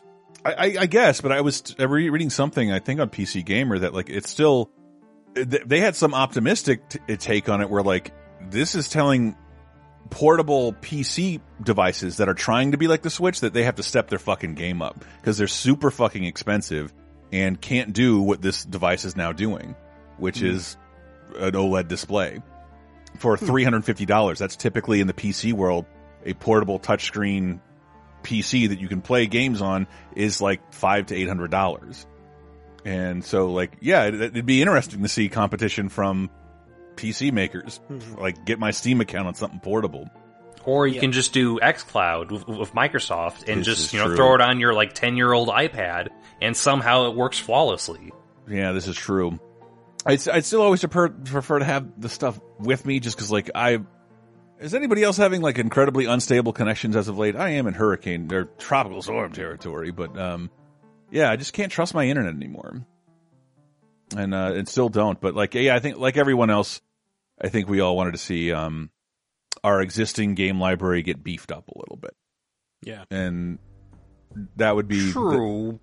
But that would happen though, like the assets on those discs on the Switch are like in 1080p. Like developers have to go back and find source assets. No, there are performance problems on the Switch that better hardware would, like, even slightly better hardware would improve. Oh, I mean, yeah, you're talking frame rates and stuff, absolutely. But if you're saying like they're going to and resolution 4K, because they don't cap. Switch games run at wildly different frame rate or resolutions depending on what the system is capable of outputting because it's not very well powered. I don't ever want to have to see the word 900p on the back of a box again. I just but they would be capped at 1080p because that's all the system can output. Which it mostly can't, but it does it depends on the game. And even to get a what would you call it? A consistent 1080p 30 frames a second out of the Switch at this point would be an improvement. But we don't have that. While all the other games are like moving into the 120 frame a second territory, all the other systems are moving into 120 frame a second territory with 4K gameplay. It's the Wii all over again. Like by the time the system is over, these things are going to be in so many Goodwills because people are going to resent how ugly this system looks compared to every other. And I'm not mad about the news. I'm really not, because like I was just like, I don't have to buy a Switch. Yes. Oh, $350. Well, yeah, and I think if you don't have a Switch, that's where I would maybe sit and ponder this. Like, should I get the 350 OLED one or the standard one? You know, it's like, if you're new to the ecosystem, it is a valid option for you to choose. It's not like it's like they're making this thing that no one will want, you know? Yeah. Yeah, your PSP and your iPhones are operating on OLEDs for the most part, and you can see they look significantly better. But to the people like pointing out that like, oh, well, the Switch is so long in the tooth, I was waiting for a new model. Like, I would just point to, look at how long last gen was from Microsoft and Sony. Now consider how much more conservative Nintendo is than even those companies. And you see like, oh no, they are in this Switch thing for the long haul. Like this is a very much a Game Boy life cycle. Like I can't remember when I got the PS4 Pro, but was it this maybe the same year I got the Switch? I can't remember. PS4 But, Pro like- was like 2016 maybe, wasn't it? Or... So that puts Nintendo right now 5 years behind the 4K gaming revolution. So if you get one next year, they'll be 6 years behind, which would still be an improvement for Nintendo. 6 But even years so, like, behind. does every game have the ability to do 4K at this point? Not every game does that. Yeah, but every game can upsample. Depending on how Nintendo wants to build that out. Like a bunch of Microsoft games got even updates to guarantee they did that and perform in 4K mode. And that's what, again, if I said it on some podcasts, I started replaying Breath of the Wild recently, and like, yeah, you can see like it's the gap in console errors. It's been a minute. It doesn't look like a normal game you'd buy today, and that's a shame because it's one of the best games ever made. And all it would take is, a little bit of remastering, not even remastering, just like an update file and better hardware, and it would once again take the place as the best game available on any console, which it still sort of is. Anyway, Well, sorry. you can wait 10 years until they re-release it for $10 more on the next system then. Yes, in 4K. You'll get it in 4K. Exactly, Everyone yeah. else will be on 8K, but they'll be back on 4K. But you know when it finally happens, they're gonna pay Charles Martinet to say it, and that's what I'm most excited about. 4K! Super Mario 4K. So yeah, new Nintendo platform or console, but just an incremental hardware revision. It's not a new thing. So. And it just feels like since we got the PlayStation 4 Pro and the Xbox, oh my god, like One X and One X and S, Series X, like yeah. the interim consoles, like it feels like the PlayStation and Microsoft kind of spoiled us a bit and kind of broke our brains, thinking it's like, oh yeah, like Nintendo's going to follow suit with something equally as big as their interim console, but no, like they don't care. They're going to put out like their equivalent of the DSi, because they already have the DS Lites and the Switch Lites. But those two platforms are these rare exceptions to a rule. Like typically mid-cycle hardware upgrades are always spectacular failures, like the DSi, like the new 3DS, like 8 games took advantage of it. The reason Sony and Microsoft were able to do it is they were supporting their developers and ensuring that like, no, like Microsoft was saying, your game has to still run on the base units, and so was Sony, like, but typically it ends up being a clusterfuck, like the new 3DS, where it's like, does this game run on my base platform? I don't know, and then it's up to Nintendo to communicate that, like, that shit is always bad. Michael and I were trying to think how far back we could think of that stuff, and he thought of like Intellivision had like a voice cart or something like that, and it's just like, IntelliVoice. but it's just never worked, right? Think of like the N64 expansion pack, Yeah, right? Like, That's what I think of. Or like, with the Saturn getting Street Fighter versus X-Men in Japan, but not the US. And I remember journalists saying like, well, they probably don't want to bring it over because people need to buy the RAM pack, then they need to, that'll split the user base. It's like, well, Nintendo did the same thing. Come on. yeah. They packed it in with something. You just gotta be honest, and it's like, well, of the 3 consoles, which one is more geared towards younger audience who's going to understand, like, what the fuck, like, why do we need a new Tegra chip? Yeah. Well, you You know who Nintendo's real audience is? Parents. Parents who don't want to spend a shit ton of money on hardware. Like, and they the have ideal a $200 is the hand-me-downs. handheld only version that most parents are buying their kids. Like I would bet that's like one of the. I wonder if that outsells the base version or not. Like, do you think the Lite? It's does the better? only one that's been available consistently throughout the year. So this year probably. Yeah, but I mean, yeah, it's like for $200 investment, you got a thing your kid can hold on to. Like I still always recommend, like, advise against it. I know a ton of people who like their Switch Lite. It's just like, it's nice to have the option to do things. And it's just bizarre to me. It lacks the option entirely. And that's a weird example of a mid-cycle downgrade because the Lite doesn't play many games that the regular Switch plays. Yeah. Yeah, You gotta anything that use requires Joy-Cons. Joy-Con. Motion Yeah. controls can't be done. Wow. And that was another thing.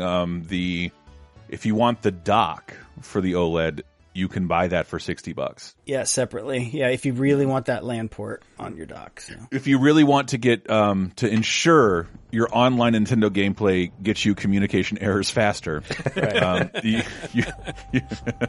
because this is not going to fix any of the games that have been a problem. You playing could say online. it's for download speeds, but their games aren't even that big. Like the actual. I think what was the last one I downloaded was like 8 gigs. It was astonishing. Yeah. And the other aspect about this too is it's like, well, the Nintendo already had like a quasi LAN attachments for the Switch, where you just plug into the USB. It's like, oh Right. yeah, here's the Ethernet port. I don't play anything online. Oh, I was playing Mario Golf online. What up? Well, what up is there's a new RoboCop game coming from the Terminator Resistance developer. This is Teon Studios, who also did the 2014 Rambo game. If you forget about those games, Rambo had a 34, or has a 34 on Metacritic, and Terminator, hey, it gets better. Yeah. Holding at a 61, so they're getting, maybe this will go 90. This will jump up another 30 and be a 90s Metacritic. The Terminator game a rail shooter? I don't even remember that game. I do remember the Rambo game. I vaguely remember it from a random video I watched it played. It was kind of like a narrative kind of like shooter, where like it did have had a story that was set in the Terminator universe in the future. Shoot the glowing orange objects to decimate So the this enemy. one is the story of the movie. It's RoboCop Rogue City, by the way, is the name. It takes place in Detroit. It's not launching till 2023 on console and PC, so we still have a ways off. But you get to play as Alex Murphy. And then according to the publisher, it's faithful to the original IP. It has you saving the city of Detroit from criminals and crooked corporations in a first-person action-adventure setting. So First person. Okay, Yeah, so RoboCop in the I first heard person. Rogue. So you got to think it's kind of like a quasi roguelike, where like if you die, then you just get rebuilt again. Ooh, that'd be cool. That might be too ambitious for this game, maybe. Yeah. Yeah. This Maybe. game probably won't be the best, but I keep yelling it. I am dying for a great RoboCop game where 9/10 of the game is this like unabashed fascist bloodbath of like indiscriminate killing from RoboCop, where the last part of the game is murdering Dick Jones and all the fucking OCP executives. I think that could be a fucking masterpiece like the first movie. And this is going... How do you make RoboCop a fast shooter? Yeah, even in Mortal Kombat, he's a slow-ass character. Yeah. and it, Looks like and someone hasn't seen the reboot movie. I have. It sucks. He's It's- faster in that movie, at least. Yeah, it's not good. And but neither is RoboCop 2 and 3, so it doesn't... Which they're being faithful to. I have a Right, soft spot for 2 in my heart. Well, if you like 3, hopefully he'll fly in the game. I watched 2 again recently, and it's like, It's not that. this isn't bad, but it's like 3 different movies that were mashed together. Like what? Yeah. It's and by the end of it, it's like this is really losing the plot. Yeah, it's like written by a child. Yeah. It feels... Much like our show. Losing the plot, that is. Next item, we're probably going to hear a lot of nitty-gritty details about Deathloop, because as you're hearing this would have happened yesterday, but Sony had announced in advance a state of play focusing on Deathloop and then some other to the lesser extent, some other third-party titles. The only reason I put this in here, because obviously we'll talk about it on next week's show, is it's so weird to think that a Microsoft Studios game is headlining a PlayStation State of Play via the Bethesda deal. Yeah. As a reminder, just Deathloop is still a PS5 exclusive because Microsoft is kind of honoring that exclusivity deal that was done before they acquired Bethesda. But it's so... cats and dogs living together, all that stuff. Yeah, and I think, well, the real possible tragedy about it is who owns that IP, and if it's great and you want more of it, will that ever be a possibility? Maybe not on PlayStation. Yeah. I bet it was just a timed exclusive. I doubt it's a true exclusive. I thought I saw something that it wasn't a time exclusive, that maybe Sony put up some money for this, and yeah, Wow. I don't know. Yeah, well, yeah, if that's the case, that would screw things up. You're right, but I kind of highly doubt that. It might be just exclusive to the console for like a half year or a year, and then you will see it everywhere else again. Well, it depends on what you mean by exclusive. Like, just think of Bloodborne, and that was basically like Sony paying From to make a Dark Souls no one else can use. Well, and then they brought it on Sony PC published anyway. it though, right? Yeah. And that kind of cements that exclusivity. Yeah. I'd say the more apt example would be Street Fighter V, where that is a PS5 exclusive, still published technically by Capcom, but Sony, and Chris doesn't have to confirm this or anything, but it always seemed like Sony had some skin in that game, you know? Yeah. It's also on PC, but yeah. And it was kind of released in a quasi like early access stage in its development when it was exclusive to Sony. Yeah. There's still a lot of content that needed to be dropped after that point. In terms of the game itself, like, I'm kind of at the point with Deathloop where I get it. I like what Arcane's done. I've seen enough of their previous work where I'm, like, intrigued to see Deathloop, but I'm not I don't want to tune into an event. Like, I'm at the point where I'm like, no, I want to see it by playing it. Like, I don't need to tune in and watch 20 minutes of this game. Like, no, you've already hooked me. Yeah, dude, it's fine. I will play it in September. No worries. You already have plenty of people intrigued. I'm also in a like, I look at Deathloop and like, I don't have any of the systems yet, but it's like, oh, I'm going to wait and see how it looks before I buy it, because Game Pass has ruined how I think about new releases. Yeah. And exclusives, like, it's crazy to think about, like, I want to drop $60 on this or go play whatever Xbox gave me for free. I don't know. It's so nuts. Well, especially have to go buy a Microsoft Studios game now, right? Because you're so used to them coming to Game Pass, and you look at this and you're like, there's no way this game won't be on Game Pass in 2 or 3 years. You know? Maybe. I don't know. I thought I was reading something to the contrary, but I could be totally wrong. And again, I'm reading some dipshit speculation. I mean, a lot of that stuff expires. Like, you consider that in Ratchet and Clank, they have stuff from Sunset Overdrive, like, which everyone thought was just straight up locked to Microsoft, and like they own it. So there's ways to get around those deals. Did Sunset Overdrive end up on PS5? On PS4? PC? It never did. No, Sunset Overdrive never came to PlayStation. But the characters are in Ratchet and Clank. They're in Ratchet and Clank now, which theoretically means, okay, they can at least appear there. Yeah, they now. clearly still own the characters, but maybe not the game itself. Ugh. Yep. It hurts to think about. Yep. That's all the news that's fit to play.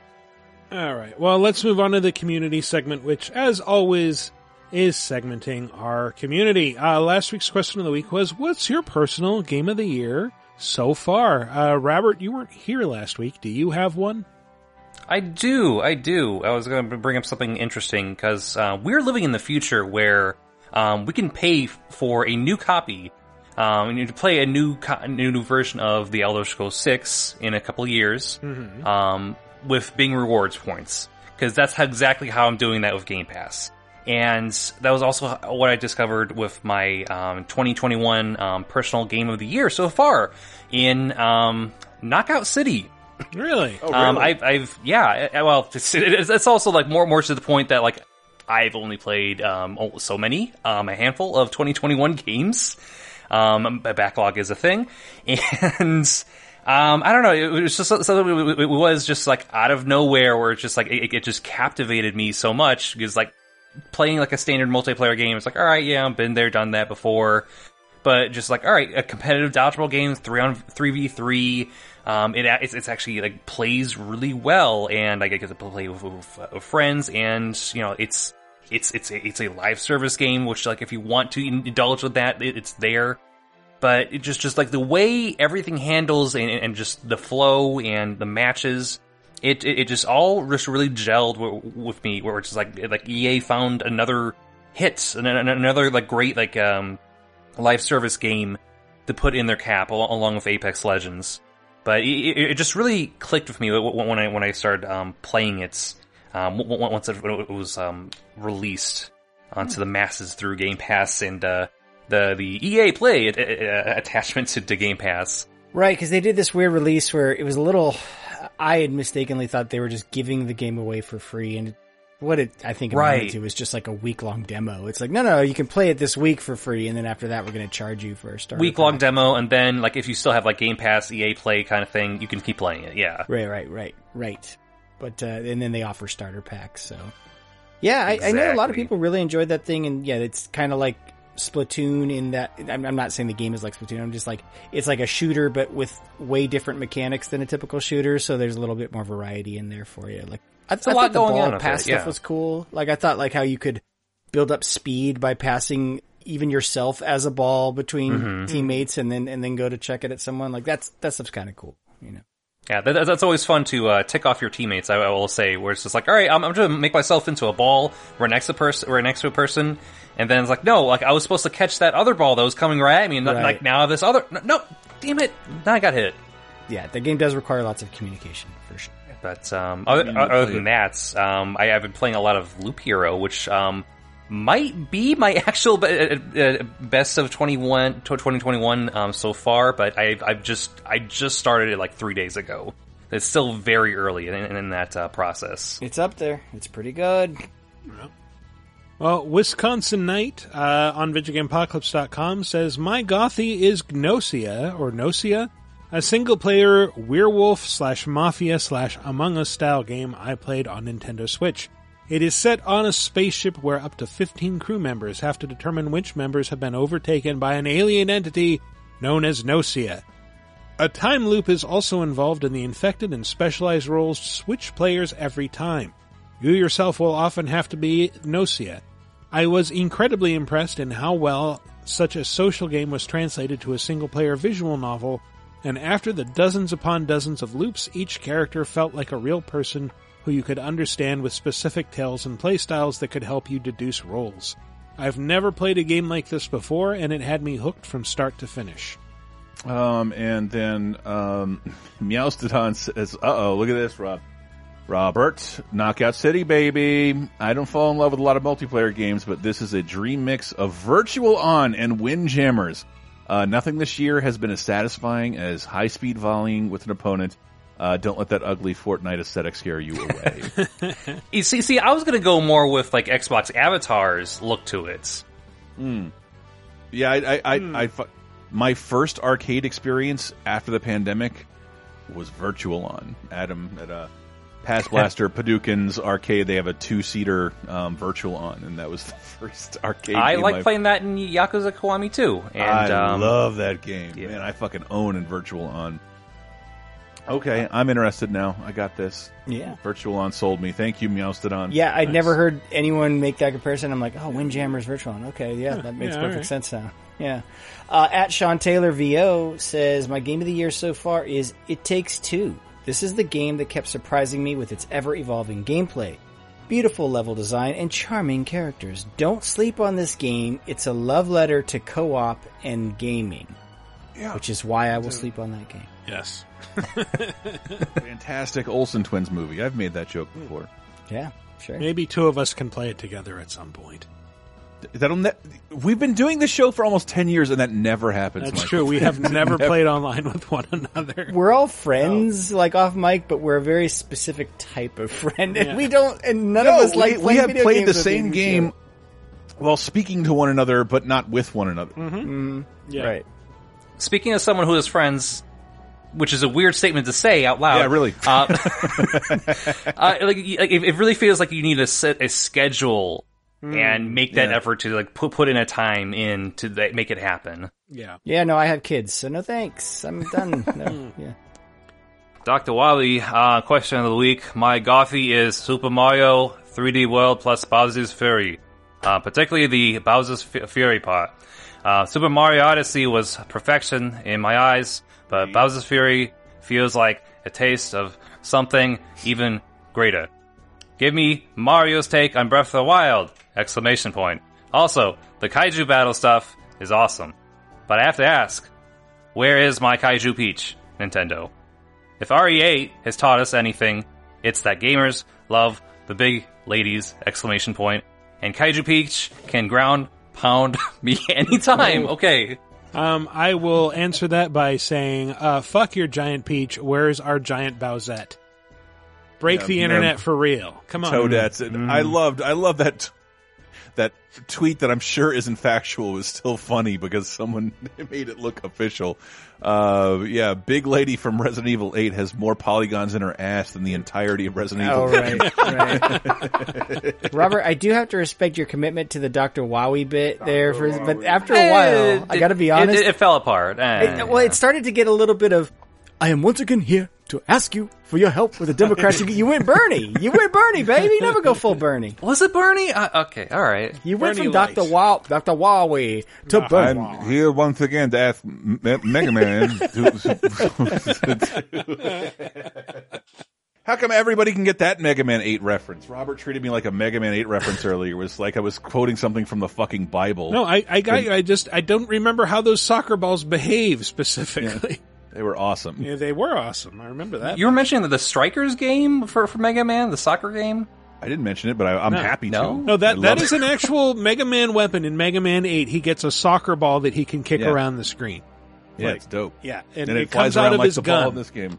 I gotta say, like, it is ironic because I've only barely played the Mega Man series, but I have like a Mega Man inspired like Spider-Man shirt I'm wearing. Oh, nice. I feel like the biggest poser with Mega Man. Yeah, it's fun.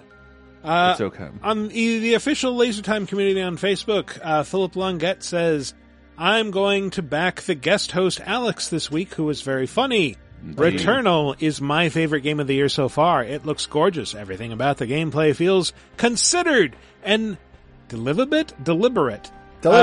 And the standout piece for me is probably the sound design. The 3D audio does a phenomenal job of creating atmosphere. Please play this game in the dark wearing headphones. Also, a call out for Curse of the Dead Gods. I've put 50 hours into it so far and keep wanting to go back and play it some more. We'll be very interested to see if I prefer Hades when it drops in a couple months. Oh, you will. You almost certainly will. Yeah.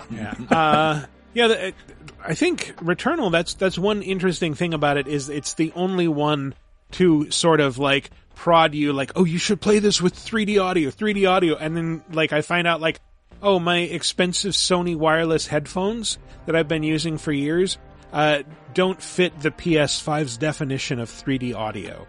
What? So I went and bought the 3D audio headphones, and it's like, well, I don't really like the fit of these, but the sound quality is really nice. I mean, the whole thing though with 3D audio is you're supposed to even be able to use pretty cheap headphones. Like it's a lot of it's done on the platforms side. But anyway, let's see. Daniel Walker says, question of the week. At the moment, it's still The Witcher 3? My backlog is horrendous. What? The real answer is Chivalry 2. It's the lighthearted break from FPS shooter multiplayer that I didn't know I wanted. Heads and arms flying, sneaky archers, and chaos as teams smush together in a battlefield. It's been a ton of fun. It is pretty fun. Find out you're not the only one, Daniel. Yeah, it's interesting. I wanted to play Mordhau, but I didn't pull the trigger on that. But then I realized, like, oh no, this is an echo of the original Chivalry. And then in comes Chivalry 2, and it's like, oh man, it's doing everything I wanted to do in Mordhau, but better? Yeah. Chivalry 2, I will say this as someone who is not very good at multiplayer games, it is fun even when you lose. Because you just get to charge around screaming and swing a sword wildly, and maybe some arms go flying off. Maybe they're yours. You'll probably die with that approach, but it's fun. And the screens last just that, like, perfect amount of too long that have made them very memeable on the internet. I've seen lots of clips of people playing that thing, like, on YouTube, and just, like, the guys...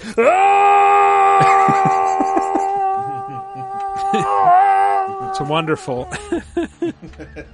I was giving you spatial audio on that one, guys. I was going around the room. That was amazing. It's not subs the zombie level of like, we're going to go a little too long on this audio scream of this person dying.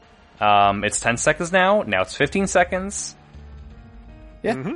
For those of you who played Subs Zombie, I think I'm the only one. That's fine. No, I love Stubbs the Zombie. It's fantastic. We also have a video answer from E Hyundai, who says, What's up, Chris, Michael, Matt, and probably somebody else? For lack of a better gothy, my game of the half year has got to be Chivalry 2. It's not only is it the only game that came out in 2021 that I've played, it's also amazing. And I usually suck at multiplayer games, but I am so fucking good at this game. I'm at the top of the leaderboards every single match I play. I'm out here winning free-for-alls. But yeah, that's about it. I literally haven't played anything else that came out this year except for the Blackwood expansion for Elder Scrolls Online, which is also really good. So, love you guys. See you later. Bye-bye. Peace. Nice. Wow. I mean, by our criteria, Chivalry 2 would have made our top 5 for, or at least been considered for it. Like two got or two more votes. votes. Yeah. Yeah, I was avoiding responses where people said things that we already said. Yeah. me And, too. Me too. Yeah, Chivalry got the, as far as I saw on the website, had the most votes. Yeah. Other than one for Pokemon Snap 2. Or new Pokemon yeah. Snap. That one was kind of sweet. Anyway, so new question of the week. What setting would you like to see in Assassin's Creed Infinity? I guess, I think about this a lot. There are all kinds of Assassin's Creed periods I would love to see explored. I don't have a direct line onto what's being developed, but my dream has always been to see one set during the Spanish Civil War in the 30s. Go around as a modern assassin shooting fascists. I think that'd be a lot of fun. But I'm curious what other people would want to see. I know mine, since it has to be in the past. 1971, the opening of Walt Disney World. The seriously, I'm not kidding. Like the 1970s Walt Disney World, Right, I but think would be who are you amazing. Who's assassinating whom? You'd want to kill Templars in 1970s Walt Disney World. Yes, I mean, why wouldn't they be there? We don't know how stuck- Walt bought all that swampland, Michael. Like, there's some Yeah, man. there's some So covert what shit you're saying happening. is you want to see 1970s Walt Disney World as an open world that you can explore and also kill people in. Yes, but remember, you can't just walk right in. It's You that's have not to how pay Assassin's admission. Creed works. No, in Assassin's Creed, you don't go to the city right away. You got to you got to walk Right. get to the city. Yeah, you got to go to the hotel resorts all around Walt Disney Yeah, World. so you And- walk past the crying Orange Grove people who lost all their land, and maybe throw them a couple of shillings. I don't know what currency they used in the 70s. And you make it to the gates, and they're like, Walt Disney World, that'll be $2, please. And everyone's like, that's ridiculous. Highway robbery. $2 Disney World. And then you get to the top of the castle, and you can scrawl into a pile of Disney corpses of the most popular characters of that day. Why, of course, I'm talking about the Three Little Pigs. There was not a Disney character more popular than in the 70s. I thought you were going to go with like Robin Hood or something. No. If you look at the opening of the park, the Three Little Pigs were the first big Disney merchandising blockbuster that they then adapted Mickey into. But the Three Little Pigs were huge, and if you've never seen those 70s character costumes, they're fucking horrifying. They're Five Nights at Freddy's-esque. Their heads are way too big. They come down to their belly. The chins come down to their belly button. It looks so bad. They're not as scary as like the early Mickey and Minnie costumes where it's like awful. The body is just like a spandex suit on your regular human body, and then the head's like, it's really uncomfortably small for Mickey and Minnie's heads. It's just like, wow, you look like the most off-brand Mickey I've ever seen. Yeah, and if you never read about all that shit, like moving those character costumes to Florida had the unforeseen consequence of spreading diseases through the costumes, including amplifying sweaty STDs into the costume. Yes. Yeah. But yeah, it would be fun to swap out hay bales with just piles of discarded mascot costumes. And no one technically dies in Disney World. True. Yeah. It's true. They get carted out. Perfect place to they'll kill. get choppered out. Or you can jump into piles of those old school Mickey ear balloons that they don't really have anymore. No, what you do, here's the thing. You get right outside the gates and you whistle at people and then kill them when they get near the orange bush. That's how Assassin's Creed works, right? You just keep whistling and you have a body, like a pile of corpses next to you after a while. That might be a different stealth. Anyway, my answer would be, let's see, so Assassin's Creed Infinity, alright. Giant airships. There's weird robot dudes that are huge that you're fighting. You got a hook that you go around on a roller coaster thing? No? So you want to see Bioshock Infinite? No, not at all. My real answer is Feudal You want Japan. It's- Crimson Skies? Well, what are you going up here? I was going for Bioshock Infinite, but my real answer is Feudal Japan. Like, you gotta go feudal Japan. Like, that's the one that's long rumored, like a Do you really want them to fight Ghost of Tsushima that hard? Oh my goodness, I would stay away from that location. That's what I loved about Ghost of Tsushima is they took, like, everyone for years had been like, that's where they're gonna go next. Assassin's Creed is gonna do feudal Japan. And then finally someone's like, well, if they're not gonna do it, we'll go ahead and make that they game. made an Assassin's Creed in Japan. It was quite good. So, but I would still like to see Assassin's Creed's attempt at it. We'll see. Be interesting.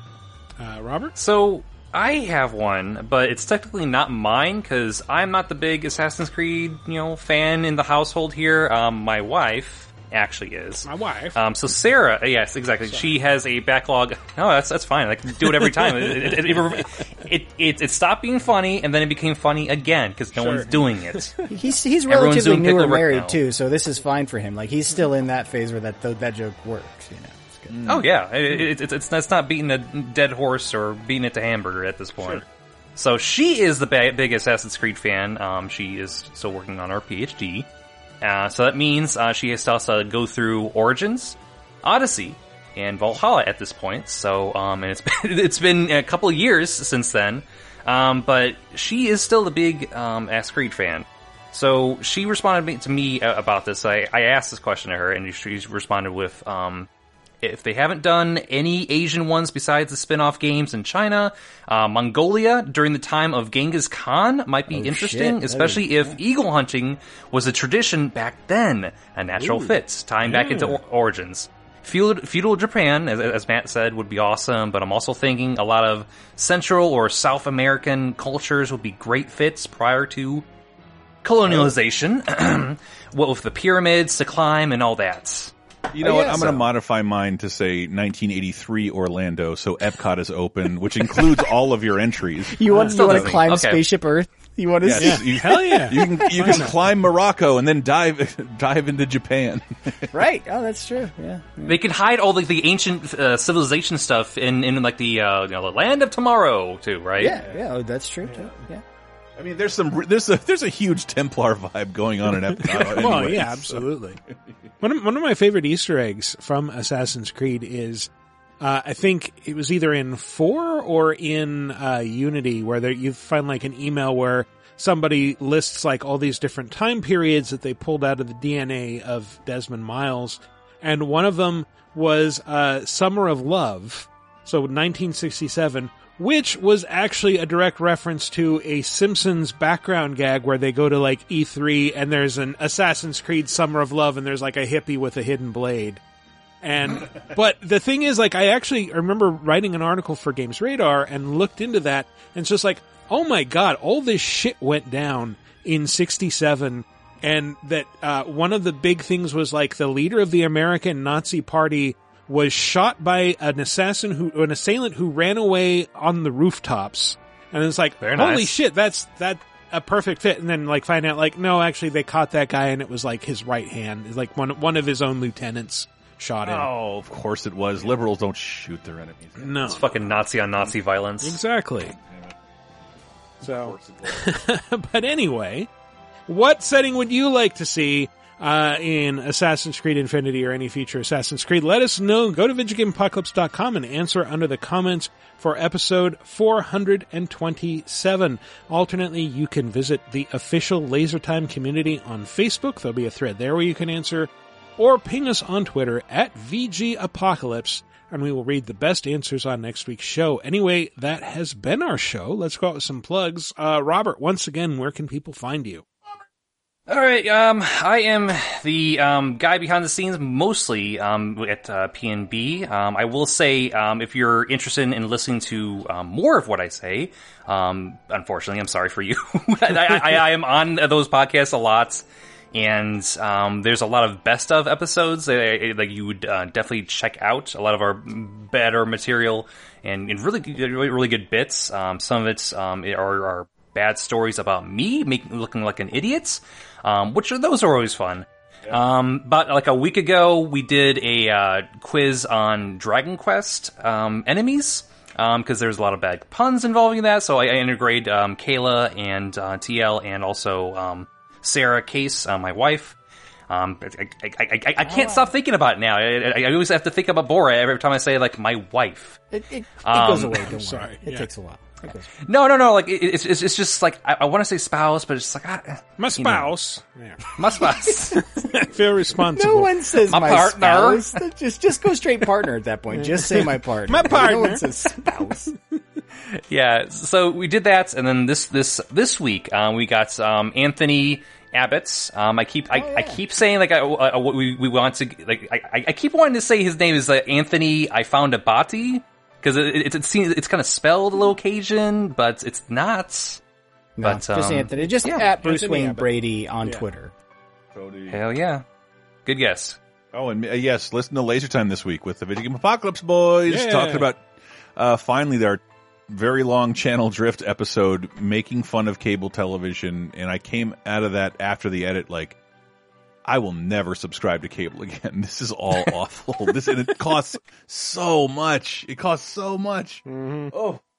Yeah, but if you want to laugh at the state of cable television, it looks like real bad. And the thesis is, as Americans, I don't think we're used to getting less of something that has existed for so long, but it really does look like a lot of TV channels are going to go away in the next decade because they just don't serve a purpose anymore. And they're admitting that out loud, especially during the pandemic. We don't have an interest in original content, whatever it takes to keep viewers here. I will run 3 Adam Sandler movies all day and call myself MTV. And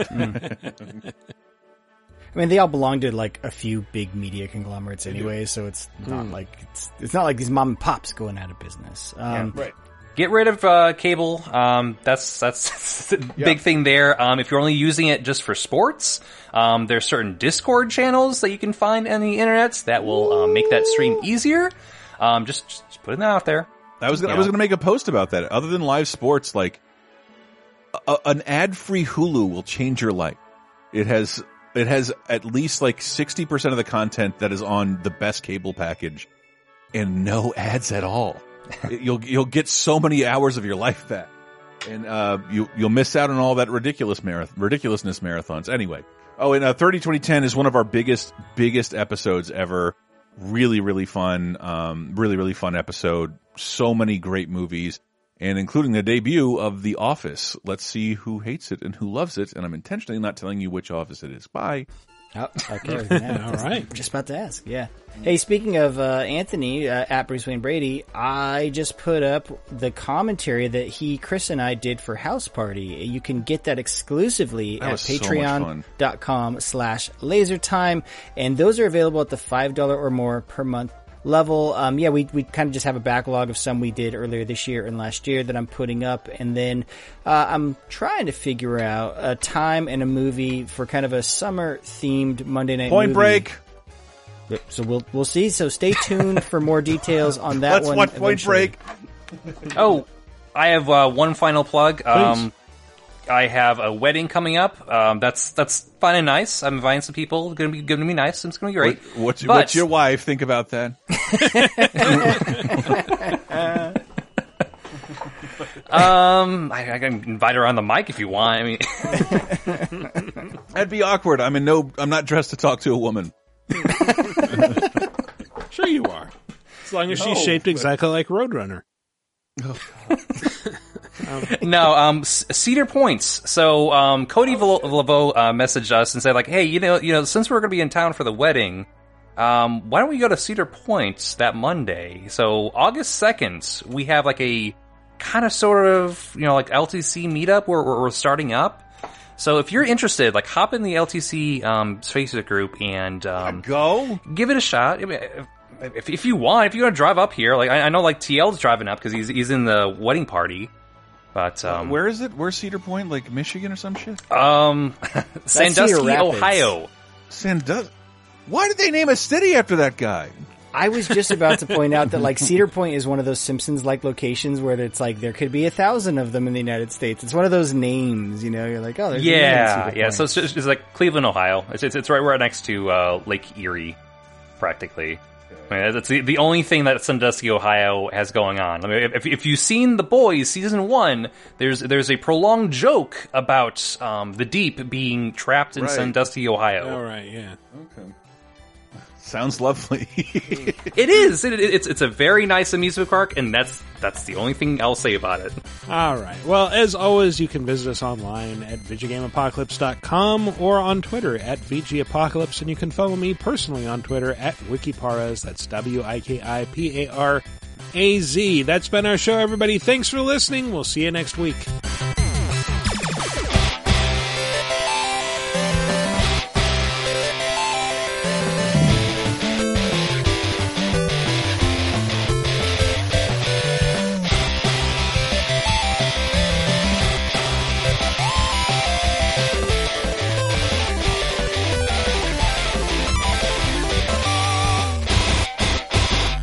Oh, good Lord.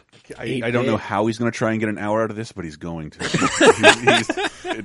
I was about to say, like, I'm 27. Yeah. Like, I don't know any of this shit. I didn't play a goddamn told NES. You, Matt, I told you, run it by Robert. He might be too young to be hip to cave hermits. Hey, look. Whatever's I thought about to you were cool, happen, Robert. I could read the NES manuals to each one of these games. Yep. And we will produce something longer than that. All right. Let's get back to it.